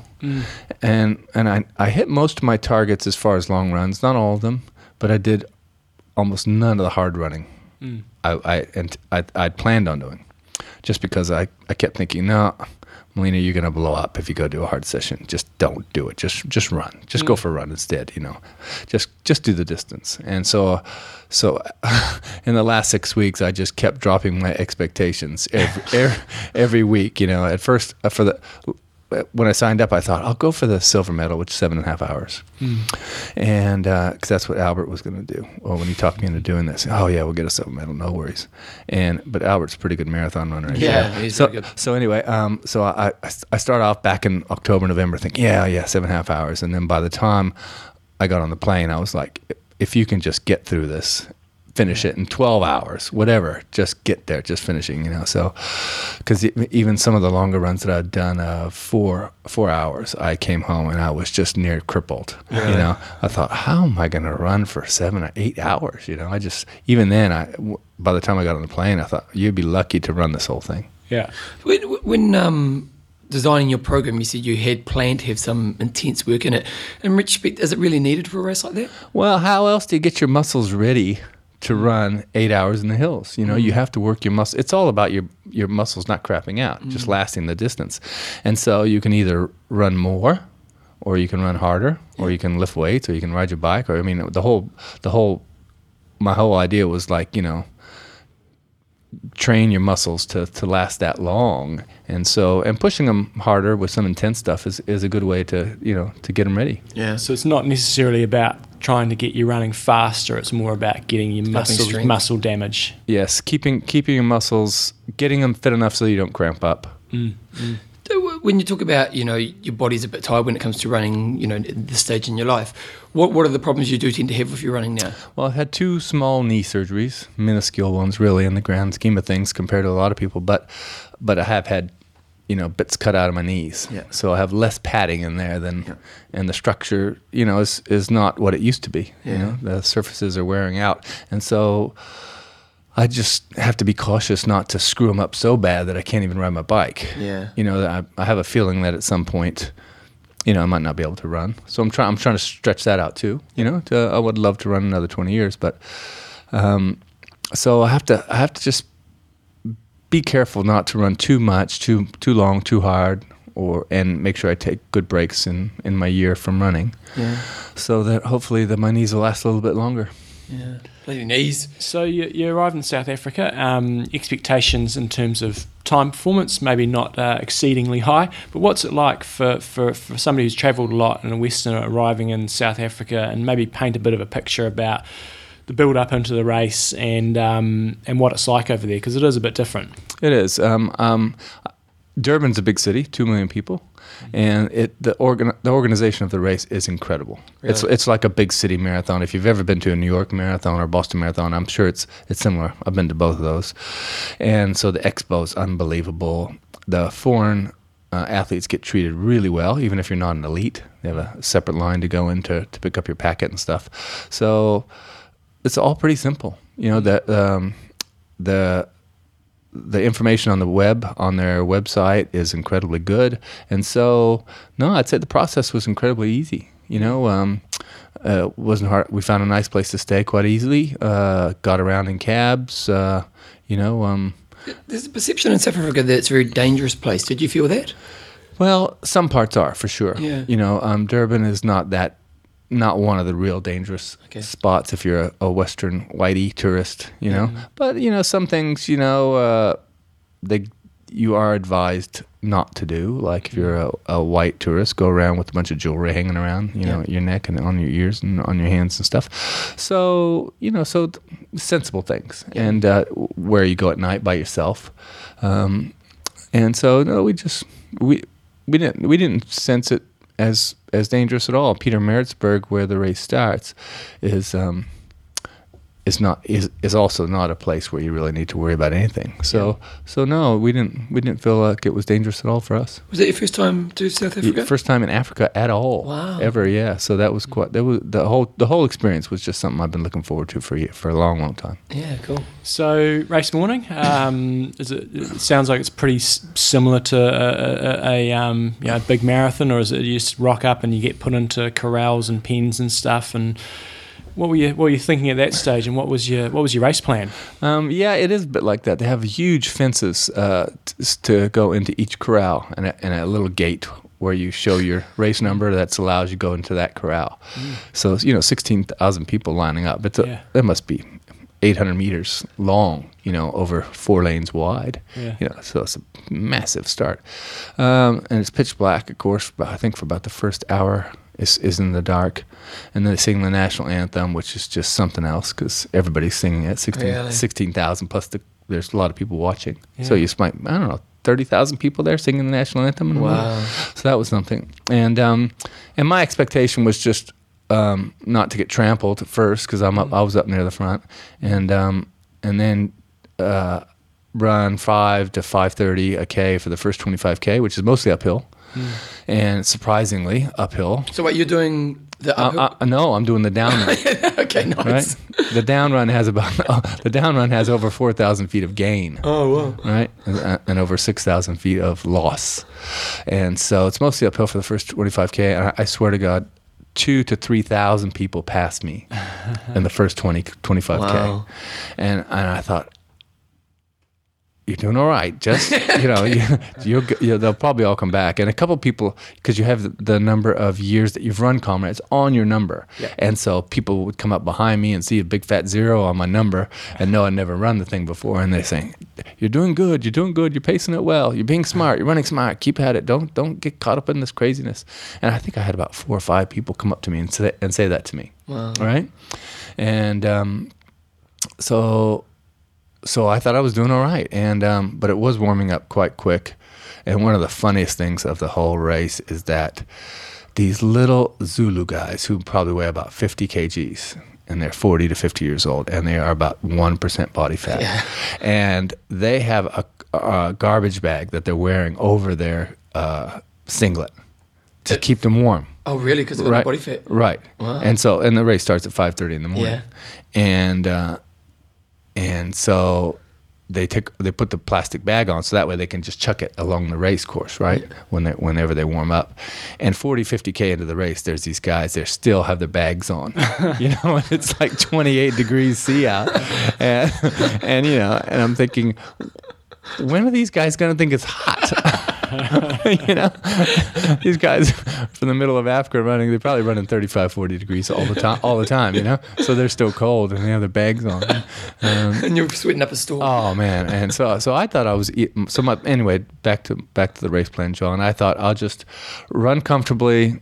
5 minutes a K for me is pretty comfortable. I can run for 4 or 5 hours on that. And I did a 50K, for example, in April. At that pace, and so I was just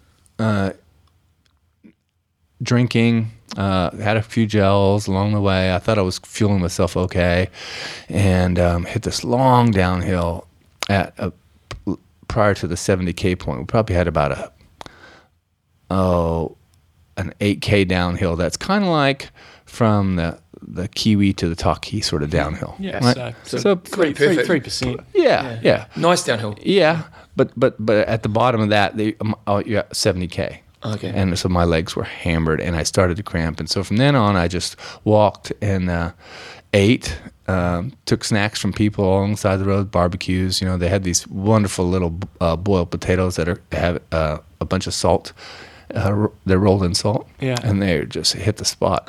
And so I'm eating those, and I'm drinking like crazy, and I think I'll just walk, jog, and if I don't cramp, I'll start running again. And so I just tried to do that the rest of the way, and every time I tried to run, I'd start to cramp up, and I thought, oh God, you're just going to be stuck on the side of the road with big cramps if you're not careful. So I kept eating, drinking, walking, eating. And finally, with about 10K to go, I'm like, I think I might have to walk the rest of the way. and one of the neat things of the race too is they have these things called the buses, which are pace guys, and they have a big flag strapped to their back. It goes up their back and above their head, and it has the time that they're going to run it in, right? And so there is you get a silver medal at 7.5 hours if you finish under 7.5. There's another medal you get if you finish under 9. And then if you finish the race, I think it's under 12, you just get another medal. And so at about 10K to go, the 9-hour bus comes past me. And there must have been 80, 90 people in this group. And they're really close together. They're singing and dancing, chatting away, having a great old time. And they jog past me, and I go, okay, they're under 9 hours, right? So I'll go with them. And I couldn't. I started cramping again. And so, it just goes to show you that I finished in 9:35. They finished under 9 hours. Yeah, just so a walk. They took 40 minutes out of me just because they in 10K. Yeah. And they were barely jogging, and they were having a great old time. And I felt like such an ass. I mean, it's like, Melina, you should have just paced it better. So you think that was the problem? You went a little bit too hard? I thought I could run the whole thing. Yeah. Which I wasn't ready to do, obviously. Okay. And so, so I learned a lot. But walking, it just takes so long to get really does, to get Yeah. anywhere. Yeah. It was interesting. I read the piece that you put on your blog or on somewhere. There was a nice kind of perspective that came from. It seemed from your piece about just the acceptance of this and my longevity in running. It kind of came through. You want to talk about that? Yeah. I mean, I was glad, like 10 years ago, or probably after my first knee surgery. I was wondering how long I had left to run. And even in the build up to this, every time I go for a 3 or 4 hour run, I'm thinking, oh, is this really a good idea? But now I think, if I just moderate my goals and take breaks, I probably could enjoy all different things that you can do when you run. Yeah. That you can't do if you can't run, right? And so, but also just looking at a lot of the normal people that do this thing, they probably never had really ambitious run goals, right? And so they're middle of the packers, but they're having a great time, and they can do these extraordinary things. And so, I think most of the time I'm still thinking of myself as this ambitious, competitive athlete, and I just need to take at least part of the year every year and just throw that out the window and look after my body so I can last a bit longer.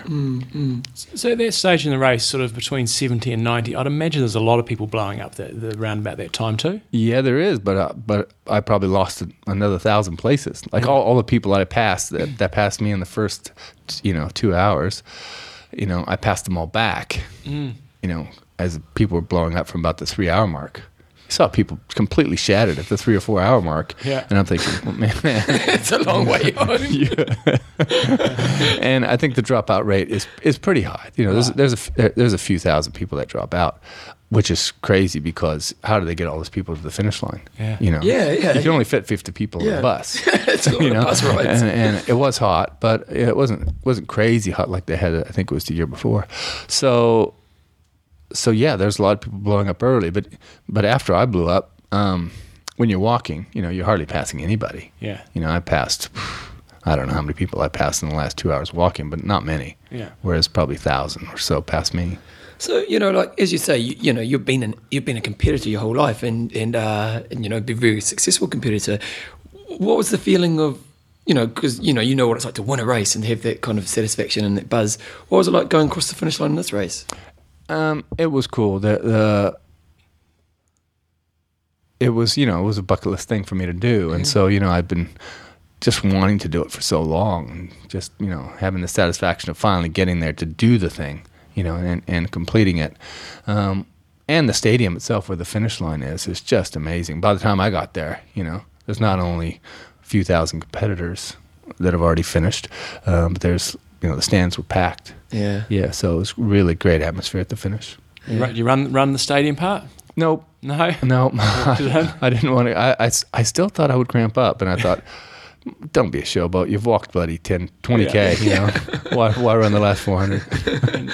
Erin still thinks you're an idiot for doing these things? Well, no, she doesn't. She went with you? Yeah, she did. Her also her first trip to Africa, South Africa. So she was lucky because a guy I used to coach was what they call my second. So he was my helper. Mm-hmm. And so he drove Erin to a few different places along the route where they could watch. So I saw them at 25K, 50K, and 70K. And so she got to experience the race and the crowds and I think, and see the people, the normal people who do this, It's not just, the elite part of the race is very, very small percentage of the crowd, and to see that, normal people do extraordinary things. And I think she didn't quite get why, but then she sees, these people with a 14 on their number means that, they've done this thing 14 times. Wow. And they look pretty average, to tell you the truth, they do. And that an average looking, housewife who has 5 kids could do this thing 14 times, that's the kind of people that are doing it. Yeah. So it's really, really cool for her to see that too. What do you think the motivation? I mean, did you talk to anybody what their motivation is? Just a national thing they do? It is a national thing. I mean, it's like probably when you talk to Christchurch people about Coast to Coast, everybody's, one day I'm going to do the Coast to Coast, And a lot of people, of course, they're not going to do it. No. But man, I mean, I forgot what the number of first timers who did Comrades this year, but it's high. It's like 3,000 to 5,000, something like that. But then the other, 13,000, they've done it at least once before. And so, no, it's amazing to see people running past with a 16 on their back, I ran with this guy, Alan Robb, who won the race, I think 4 times, and he had a 40. 40 on his, I was like, I ran with him for quite a while. And he got lots of cheers along the way, and 40 of the buggers. And I thought, how does this guy even get to the starting line? Yeah, that's the thing, eh? 14 top, especially running. Yeah, like the thing about triathlon is you got the variety. But he was an elite too. He won the thing. Yeah, he won the thing. He's like, he's damaged his body. Oh God, that was inspiring to see him run along, shuffle along. But yeah, a lot of people do this thing many times, and it's the national event in South Africa. And it gets lots of coverage? Yeah, it's live TV all day. Oh, really? Yeah, start to finish. Yeah. Wow. Yeah, I was laying in my hotel bed, nursing myself along and watching the finish. And I think it's something like 70+% come across the line in the last hour. Oh, wow. Right. So between 11 and 12 hours, people are flooding across the line. Really? It looks like a starting line of any other major marathon. Wow. That many people coming through the finish line at the end. It's just unbelievable. Post-race, how'd you feel? I was wrecked. Really? Really wrecked. Yeah, I had a real lightheaded spell too after the race where I felt like my blood pressure. If you get up real fast and you can't see? Yeah. Well, I was just sitting there and I couldn't see. And so I knew my blood pressure was, I was like, lay down, and Erin picked my feet up and held my feet up for a while. And then I felt really nauseous and I was just a mess. And I did not pee for about, not at all during the last 3 hours walking, and not for about 3 hours afterwards, or 4 hours afterwards. Wow. Yeah, in spite of all I drank. Wow. So I don't know how I got myself in that sort of state. That was ridiculous. And then days afterwards? The next day, Erin went on a one-day safari with friends to a wetlands area, and I said, look, I'm not going. I'm not getting out of bed. And I felt a little bit better, but not much. I was so glad not to go anywhere. And then after that, I started to feel okay. Okay. Yeah. So expectations versus reality. I mean, obviously the run was really hard, but was it kind of what you expected? No, it wasn't. I didn't think there would be that many people on the route. And and it's the hills are steeper than they look on the profile. You know, everybody can tell you who's run it. You know, yeah, the hills are steep. But when you look at a profile, it's like any graph. You know, if you mess with the left and axis, you know, if you mess with the scale, you know, so when you look at it over 90K and you look at the profile, you think, oh, it's not that bad, it's just rolling hills, you know. But it's more like our Summit Road, you know, actually, you know, for 90K. Yeah. You know, it's like if you did 2 laps of the Summit Road, our Summit Road's giving, you know, that would be your 90K. Sure. 2 times short base, something like that. Yeah. You know? So, you know, running it. And so, it's the hills are steeper than it looks, or that anybody could convince you of until you see it, because you think, well, 16,000 people do it, whatever, you know, I mean, how hard can it be? And then when you get there, you realize, it's bloody hard. So what do you think would be harder, the uphill or the downhill? For me, probably the downhill. Yeah. Just because of knees. It might be faster course. Yeah. But I have a feeling I don't know. I don't know now. Both ways are really hard. Really, It's no easy option. No. Yeah. So advice for people that might be considering it in terms of preparing themselves? Well, you do have to get ready for a lot of downhill running for sure. I mean, even the uphill route has over 4,000 feet of descent. And it is on road, which is a little different than trail. You know, probably the impact part of it is probably a little different than a trail run. Your average pace is a little bit quicker than a trail run, just because it's on the road. So I'd say, unfortunately, you probably have to do a lot of downhill running, and a lot of it on the road, which is, you know, not that great for you. No. You know, but not for that distance. No, it's not. But so I think, you know, in the last 6 weeks, probably, especially of your main training block prior to your tapering, you have to do a lot of downhill running for that thing. Okay. When you think about, you know, you're saying that, you know, goals start to shift now. So then when you think about your next ambitions, what are you looking at now? Well, I'm trying to moderate that competitive side of myself, of course, but I think if I shift my thinking to short events for a while, like even track racing or cross country, or you know, 5-10K below, and have a part of my year where I, you know, do intervals and do short hill reps and not do too many long runs, or maybe none. That if I have a part of my year like that every year, then I can still really enjoy my running and satisfy that competitive side of myself. And that fits in nicely with triathlons too, you know. And more of the year, just have cycling goals, swimming goals. Do you still have bucket list race? I have a couple. The three that have been on the list for 20 years have been Leadville 100 miler in Colorado, Roth, Challenge Roth, never done that, Wow. and Comrades. Yeah. So I've only got 2 left, and Leadville might be out of reach. I'm not sure. Yeah. 100 miles is a long way to run. That's a long way. It is, and part of doing Comrades was like, well, if I can run the whole thing, if I can train for it and I can run it and run the whole thing and not damage myself and not be in any worse shape than when I started this process, then I would think about Leadville.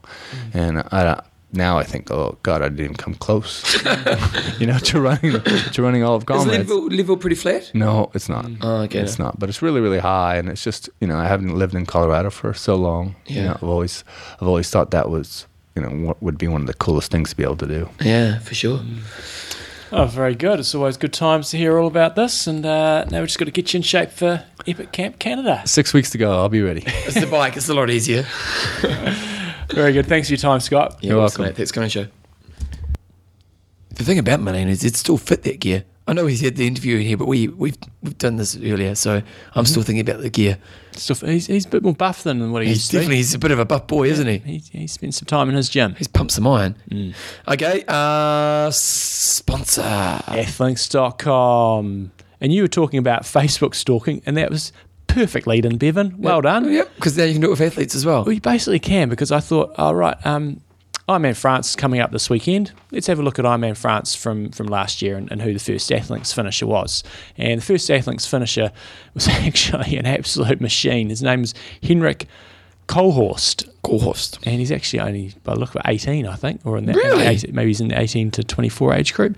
And I thought, oh, goodness, Whoa, he's at a 2:32 marathon. He's only 18. He ran 2:48 in France last year. Pretty damn impressive. 18? 9:11. I don't know. That's what it looks like on Athlinks. But anyway, what you can do then is so you go, right, he's first age group, but let's just suss him out. And you can go through here, and as Bevan's just done, 2:32 marathon. His 5K time's not very quick, and his half marathon, 1:12. 2:32 is still trumping that. That's a pretty solid time.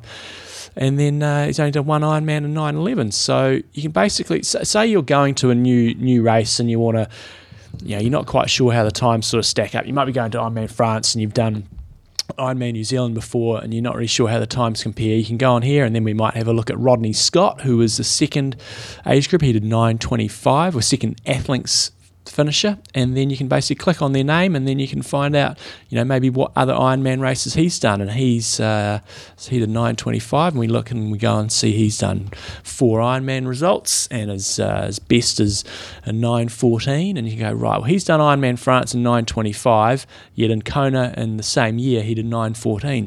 So France might be a little bit slower than what Kona is. And you can basically go through that. Any race you're going up to, you just find the Athlinks finishers within there, and then you can go in and you can Athlinks stalk them. No. There we go. And we better give the girls a little bit of love here, because I'm thinking this guy's not 18. Because he did 3:05 in 2008. Right. so that means if he's 18 now, and that was 6 years ago, that was when he was 12. Yeah. That's a pretty good marathon when you're 12. It is. So on the girls' side of things, Mary Beth Ellis took it out last year. Go on, Mary Beth, you should be on Athlinks. Who was our first female Athlinks finisher? Carrie Ruhr. She did 11:30. We go on there, and she's, I think, in the 40 age group. She's only done 2 Ironman races. I'm just stalking John Newsom on Athlinks right now. Are you? Yep, because I'm going to go John Newsom. You are the number one John Newsom on. Yeah. There's quite a few John Newsoms, but Qualified for Kona with that 11:30. She went on, she did 11:30 in Ironman France, and then went to Kona and did 11:34. Okay. If we go to yours, Yep. now if we look at, when you look at triathlon, Olympic triathlon, you're in the top 7%, 8% really, 7.7 if we round it up. So in the top 8% of Olympic triathletes in the world. Yeah. Would have thought a little bit better than that, to be honest. Ironman, you're Joe? in 7th, top 7%. Right. You're actually a better half Ironman Yeah. athlete, because in the half Ironman, you're in the top 4%. There you go. So- Haven't done many halves. Oh, you should And do I've it generally more. placed pretty high in the halves I've 5Ks, done. disappointing, top 14%. I have not done a fast 5K that's on Athlinks. No, What's the fastest time? It's probably like 16:30. they haven't got the fastest time. You 16:13, yeah. 13. Yeah. Okay. I've done under 16 Have you? When was that? back in the day. Back in the day. Yeah. 10K, you're in the top I 7%. don't think I've got a fast 10K. I've gone 34, that's not very fast. No, 34. I've gone under. I've done faster than that. I've done 33 flat. John, Yeah. marathon, you're in the top 3%. There you go. So marathon, half marathon, 3%. 15K, top 5%. So John, give up the long stuff. Oh no, marathon's good. Give up the Ironman. Give Yeah. up the Olympics. Either 2 to 4 hours is my range. pretty much. That's what we've established here. Don't even worry about going to Kona this year. It's all going to change. You've raced 1,800 miles. I've raced a hell of a lot more than that if Athlinks was around in the 90s. You always had that in, don't you? Yeah. You had to get that. Yeah. So I know I've got one ITU race on there from back in the day when I was a junior, but then when did results sort of start after that? Your first one here is 2006. Right. Yep. So you're sorry. I've gone down to wait a second. Your first one. If I just go back to that one there. I've got one from 1996, but Yeah. after that I'd say it'd be in the 2000s. You start coming around. Well, you got the Nelson Sprint Triathlon Oh yes. in 2000. Yeah. You won it. Yeah. Took it out in a time of 1 hour and 2 seconds. Yeah. But really 2004. Yeah. Although you had a few years off too, didn't you? I did. That was in the UK years. You did the Challenge Bala Middle Distance Triathlon. Oh, that wasn't pleasant. Oh, you got third? Oh, you got third in age group, 5th overall. Yeah, no, it wasn't pleasant. Did the half Stephen Ironman? Bayliss won that. Oh, did you? I thought I was going to be right up there, and then I got a bit of a reality check thinking, I haven't done much for 3 years here. That was harsh. Really? And then I did the UK. That's the thing, like I did that Christmas cricket triathlon last year in Queenstown, and I was so bad. And I remember about 3 days into it, I thought, I could probably win this because, you know, and like I haven't trained in 4 years. And then I remember the day before the race, I thought, back it up. You've done nothing in years. And I'm glad I changed my perspective. You're still good? You could still, like I got but you're not competitive with the good kahunas. And I got smashed in the swim. And Mountain Smell's wife beat me on the bike, so it wasn't a good day. Athlinks, guys, you can geek out, and that's what it's all about. Athlink stalking. It's a new craze. All the kids are doing it. Okay. Questions and answers. Okay, Matt Regan's got bike nutrition. I'm training. Slow down. I've had feedback from people on the Kona camp. You've got to slow down. You know what you need to do? You need to listen faster. Matt Regan, bike nutrition. I'm training for Ironman Zurich in July. I've been making recipes from Alan Lim. Alan Lim? Who's he? He's more of a cycling coach. Okay. Feed Zone Proportions book and bringing them into bike for nutrition. Since I'm staying in the hotel in Zurich, I probably won't be able to bake some recipes for the bike ride. Should I change my bike nutrition now to some pre-packaged either bars or gels, which I'll be able to bring to Zurich? I'm just going to refer you back to Dan Benedott, the article interview we did with him. Main thing is, whatever you do, you've got to practice, and practice some more. So if you're going to change it, you've got to change it now at the very latest. Yeah, yeah. And whatever it's going to be, you know, if I was going to Zurich, I'd probably go and find somewhere where you can cook up the stuff that you've been training with a lot. You know, either just booking at the bloody youth hostel or something. You don't need to stay there, but they might have some cooking facilities or something you can use. But this is just the key thing, and I get it from a coaching perspective. People just wing their nutrition. They train the house down, and they might practice once or twice, and they have a plan for their nutrition, but they just don't practice it enough. You've got to basically get up and have what you're going to have in the race morning in training. And then say you're going out for a long ride, don't eat for the first hour because that's like the swim. So don't have a massive big breakfast before you go out on your bike ride. Have what you're going to have on race day.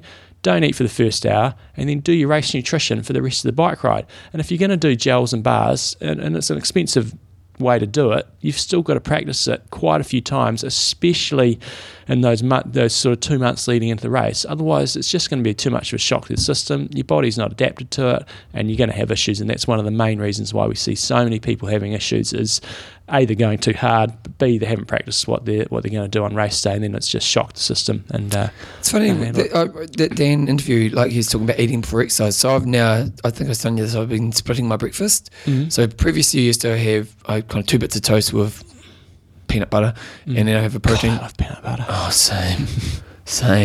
I love peanut. It's God's food, isn't it? It's awesome. Yeah, it's such a simple Chunky thing. or smooth? Chunky. Yeah, you could have those peanuts kind of crunching in your mouth, and then I have a protein shake with banana, and because I used to do it after the gym, whereas now what I'm doing is I'm doing a protein shake with banana before I go to the gym, and then my peanut butter. You are looking lean. Exactly. Yeah. But the thing is, it doesn't bother my exercise. Like, and I teach hard, intense classes in the morning. Like, it's pretty full on the workouts we're doing. And, it's not a problem at all. I think a lot of people, myself included, weren't viewing it as affecting their exercise. It's more a case of, if I train without food, I'm going to be, burning a bit more fat and stuff like that. Yeah. I think that's the way most people looked at it. And it's still really confusing. Noakes tells us one thing, Dan tells us another thing. Who's right? It's hard to know. It's hard to know. Aaron Olsen sent through an email. I heard you talk about the run-walk method for running the faster marathon. I'd like to improve my 2:55 and would like to improve it using the run-walk method. Can you point me towards any resources or pacing charts to learn how to pace the run-walk properly? So guys, if you ever want to get anything from past stuff that we've done, you can go onto imtalk.me, and there's a little search button in there, and if you type in, say, an interviewee, then it's going to direct you straight to that show. Alternatively, you can scan through everything on iTunes. But Bobby McGee was the first interview we did around the run walk. So just go onto imtalk.me, type in Bobby McGee or just McGee, and then that'll come up with whatever show that was. I don't know what it was, but just because I've been over this so many times, I'm not going to spend too long on it. But my basic method that I use from a coaching perspective is 9-1. So that's 9 minutes run, 1 minute walk in training, and then in terms of racing, and the reason for that is gives your legs a little micro recovery, reduces the risk of injury and means you can usually last a bit longer. And for an Ironman, I walk every second aid station, and that's the way I do it when I race. For some athletes that I coach, I get them to walk each aid station, so that's roughly every 2.5 Ks. It just depends on sort of speeds usually as to how much walking you do. And when I do it in a marathon, the only time that I've raced a marathon and done it was a 3K run, 45-second walk. Key things is when I doing the walk is I try to disengage my calves, so giving my calves a break, so you're kind of fast walking on your heels a little bit more. You're walking quickly, and as with nutrition, you got to practice it quite a bit. But when I do it in races, I'm speed walking. I'm not sort of ambling through. And one thing you said with your marathon is there was a moment where you decided, in retrospect, you probably just should have ran to the end. Once your legs are totally cooked, and then for me, the walking didn't do a lot for me. So. But the key times is in both Ironman and in the fresh marathons is to do it early on, not to do it as a recovery method later on. You've got to do it early on, and that means you'll be stronger later on. Okay, Gary Hobbs has sent through one. In preparation for Ironman Wales in September, third hardest according to Thorsten, I'm going to be doing the Long Course Weekend, longcourseweekend.com in July, which is a 3-day event running over the course. You swim the Friday night, bike the Saturday, run the Sunday. Great idea, the guys who organise that. That is a cool idea, isn't it? Yeah. So if I were to race the weekend, how would the approach to this event differ to an Ironman? Should I be pacing? Should the pacing be harder? How should I recover between each of the 3 events? How much quicker over the 3 individual segments do you think you would be against IM time? Alternatively, if this is treated as a training and familiarization weekend of the course, how best to approach it to maximize the benefit? This is my 3rd time in Ironman Wales, and last year didn't go to plan. Got kicked in the stomach by a breaststroker who took some seawater and threw up in the swim. Carried on throwing up during the bike, made it to T2 and then battled the run, still unable to take on nutrition. Made it to the end in just over 15 hours on a couple of crackers and a few sips of water. Not a good day, so hoping this year goes better and looking forward to training smart and training hard. So this is a good idea, eh? Yeah, it's a great idea, and it's pretty standard sort of coaching method. I know that Gordo and those guys, I think they call it the big weekend training or whatever it is. So it's perfect, and something I'd encourage a lot of people to do. So swim, you're going to do that on Friday. I'd suggest you go out there and you basically swim a touch quicker than what you do at Ironman and do the same sort of warm-up. So don't go out there and do 1,000 metres warm-up and then get into it. Do whatever warm-up you're going to do on race day, and that's likely to be next to nothing, and then go boom, 3.8k at a solid sort of Ironman pace, if anything, just a little bit quicker. If you had time to do this outside of this weekend, I'd actually encourage people to do a short bike ride after that, just so you get that swim to bike transition effect going on, because that's something we don't do a lot of. Then on Saturday, you talked about having the bike ride in there, and as I said earlier, have your race breakfast, and then probably don't eat anything for that first hour of the bike ride. If you could do a swim beforehand, that would be great. The more opportunities you can do that swim bike transition, the better. So if you could do it as a swim bike, that would be great. And when you're out on the bike course, I'd probably be suggesting you sort of get into a cycle of going sort of 15 to 20 minutes relatively easy, and then 40 to 45 minutes at or just a touch above Ironman pace. So you get to, especially on that Wales course, you get to ride the hills at Ironman effort and just keep repeating that all the way through. So that would turn out to be not a crazy hard bike ride, but a reasonable sort of effort all the way through.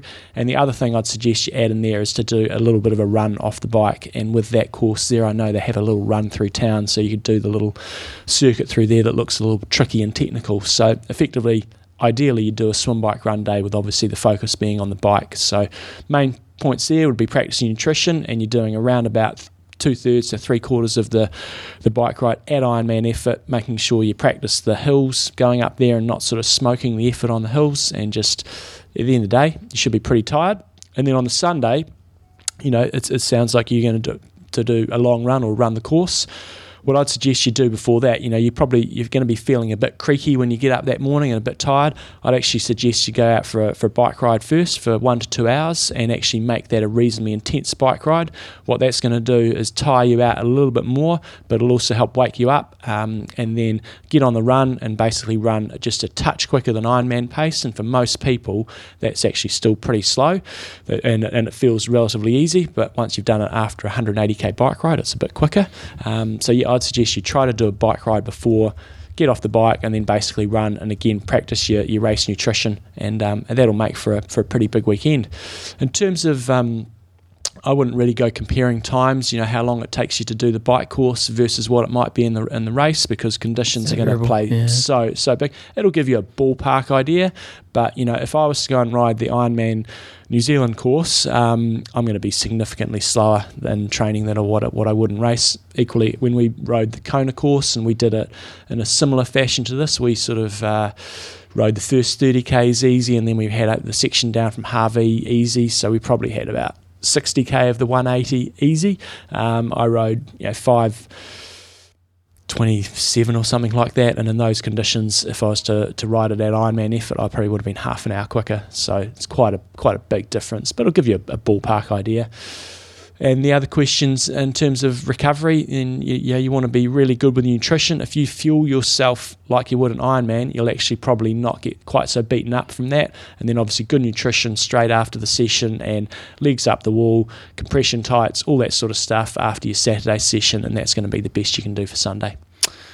Good times. Hopefully that helps. Okay, we got an email from the mountain snail. Now the mountain snail is a hawk. He should have a new nickname, the Hawk Snail, because he sent through this photo. He was watching, was it Ironman Australia by the look of it? One of them.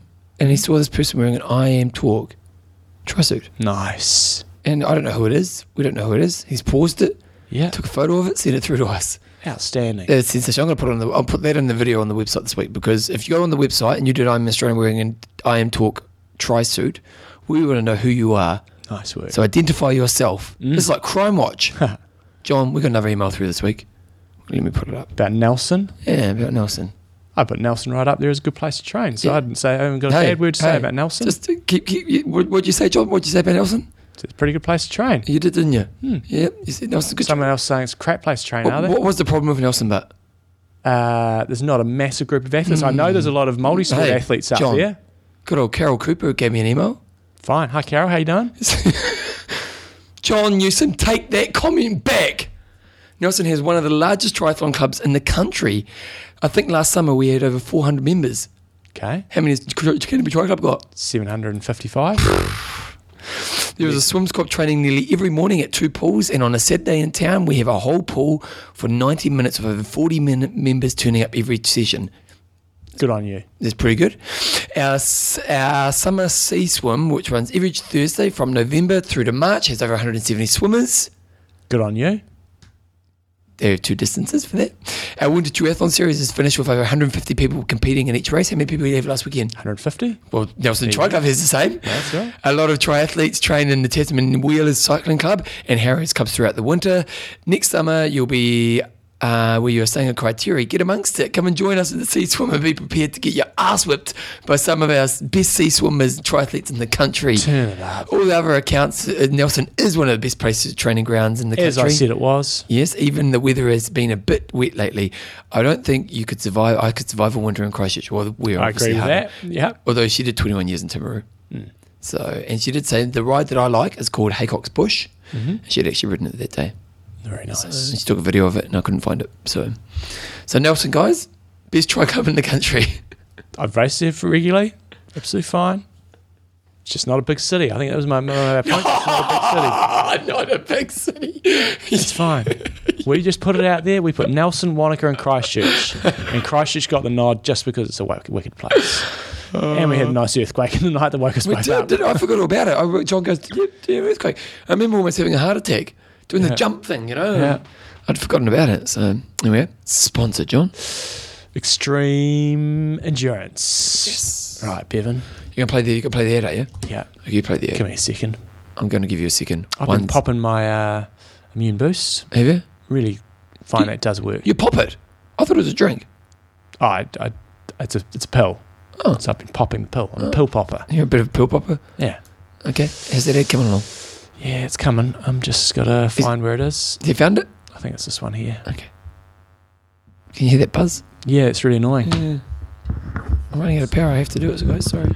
Maybe competing, knowing the burn could strike The at any burn. moment when, sure enough, a bear jumps on your back. You know, that fearsome furball that's every athlete's mortal enemy. Don't want that beer.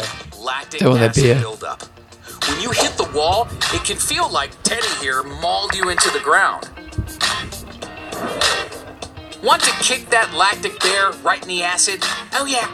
Well, now you can. Oh, yeah. Introducing Extreme Endurance. With all this natural, certified, drug-free, ace-in-the-hole solution, you'll be able to reduce lactic acid buildup by up to 15% and say hello to less muscle soreness. Hello. Less muscle soreness.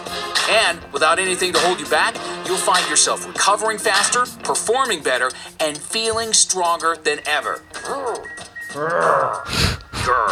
This one industry-leading product will give you the edge you've been looking for.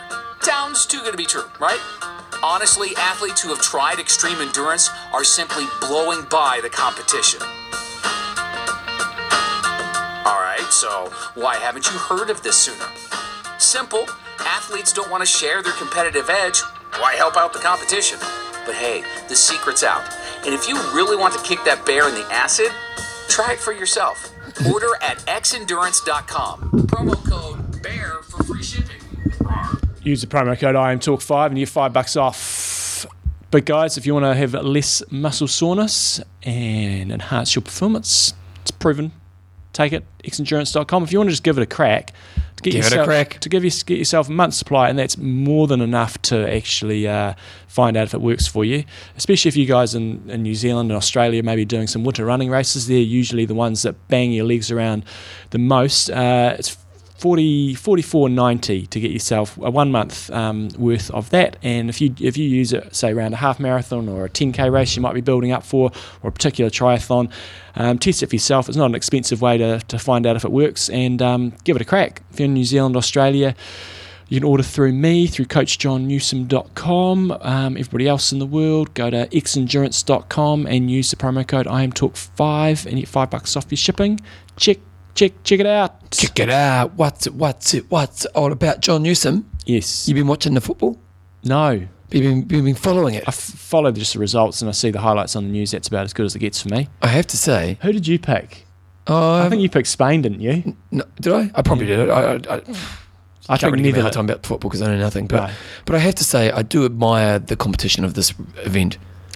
It is pretty impressive. It just blows my mind how many teams, just how many great teams there are at football.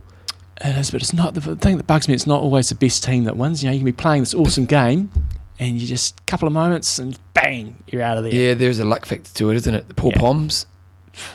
And did you watch rugby? I did watch the first half of the rugby. The first half of that. That's all I needed to watch was the first half of the rugby. Oh, we were out for dinner, and there wasn't a clear screen. There was one in the background. So I'm having a conversation with you, but actually looking over here. Nice. And Paul Poms. Hopefully Andy Murray does all right at the tennis. Yeah. Just someone does all right. Bloody Paul Poms. Anyway, Jumbo, sponsors. Coffeesofhawaii.com. Recurring delivery.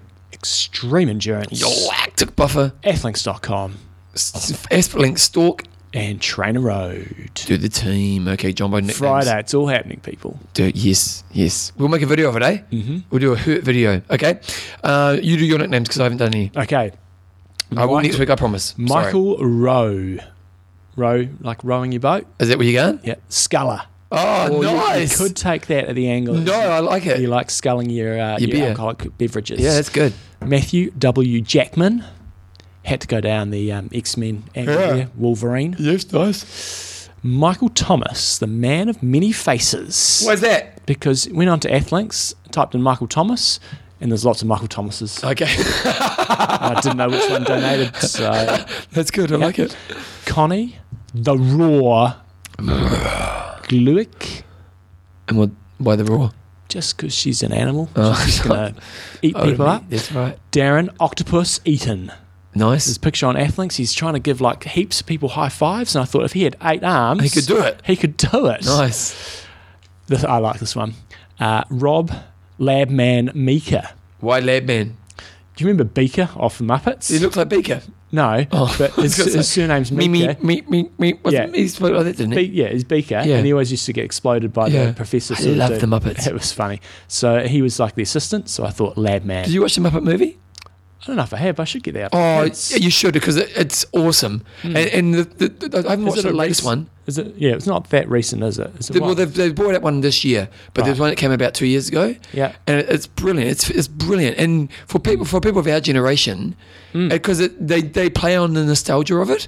So, and you just, seriously, Joel and I watched it, and you're just happy the whole time. It's such a good film. Because Someday we'll find it. Oh, yeah. The rainbow Connection for lovers, for dreamers, and me. I actually read his book, Jim Henson's book. Oh, yeah, He was a really interesting character, eh? Really interesting man. Very good book to read. Very good. Charles the Shadow Man. What was that? Just because he shadows you and then he takes you when you. What's his last name? Man. Meehan. Meehan. I thought you said Shadow Man. Yeah. Okay, nice. Thomas the Wolf Fox. That's a shocker. The wolf fox. Or the Wolf, Thomas Fox. The You could gargantuan have said Samantha. Thomas Samantha Fox. the gargantuan Gale Greenslade. I want to just get 3 G's in a row. The gargantuan. Okay. Huge, I'm massive not sure force. if many girls would like that nickname, but that's okay. Then we had a couple of other ones that are regular Recurring. contributors. You got David the Deconstructor Levy, James Age of Danger, or, that's a good name. Hot Lips Picker, Stuart the Compass Moore, and Oliver. I think we called him Mr. Sausage Jenner. That's right. Oh, Oliver, I remember Yeah. him from Epic Kemp. Yeah. I mean, bloody Kemp Kikar. Yep. He was a good man, wasn't he? Yes. He was a nice guy. Jumbo. Mm-hmm. What you got? So we had the first round of the JD Duathlon, new venue at the weekend. Did you do your handicap race, or was this? No, this was just a straight up race, and we I added in my kids' event this year, so we had 5 to 8 year olds doing that for both my kids, and they loved it. And Felicity was last, Thomas was second to last. But that's okay. So the genetics, you haven't given them any genetics. They got screwed on the aging because Thomas has just turned 7, like the week before. You're the race director. I know. So you should have gone under 7. Yeah, age taken from 1st of June. But so he was like the youngest out of his group, so he got a bit stiffed. He wasn't last, but he was back there, but he had a good time. And Felicity is only just turned 5, so she was the youngest competitor overall, so I think she was last in her Did they group. enjoy it? Well, Felicity's not quite so into this stuff, but she's okay. But then the last run, they got to run down the main finishing chute like the adults, and there was some adults finishing around then as well. And so I was running along with her to make sure she's okay. And once she gets into the finishing chute, I sort of pull off. But as she was approaching the finishing chute, this massive smile came on her face. She just starts smoking it and running all the way down the finishing chute. Biggest smile ever. So that was pretty cool. Oh, that's pretty cool. And they had a good time. The kids race was awesome. Oh, that's good. So it was good times. Nice Who morning. took it out? Who took not the kids' race? I actually missed who took it out, but it was pretty impressive. He absolutely spanked them on the first bike ride. So I normally run these events on a car racetrack, and availability is quite hard now. And so we're back on the road, and people love being back on the road. Oh, did they? It was on Old Titap Road. I thought people liked the car race. They do, but I think it's a bit sterile out there, and it's fast, and it's cool, and there's no cars or anything. But I think today they liked a nice change.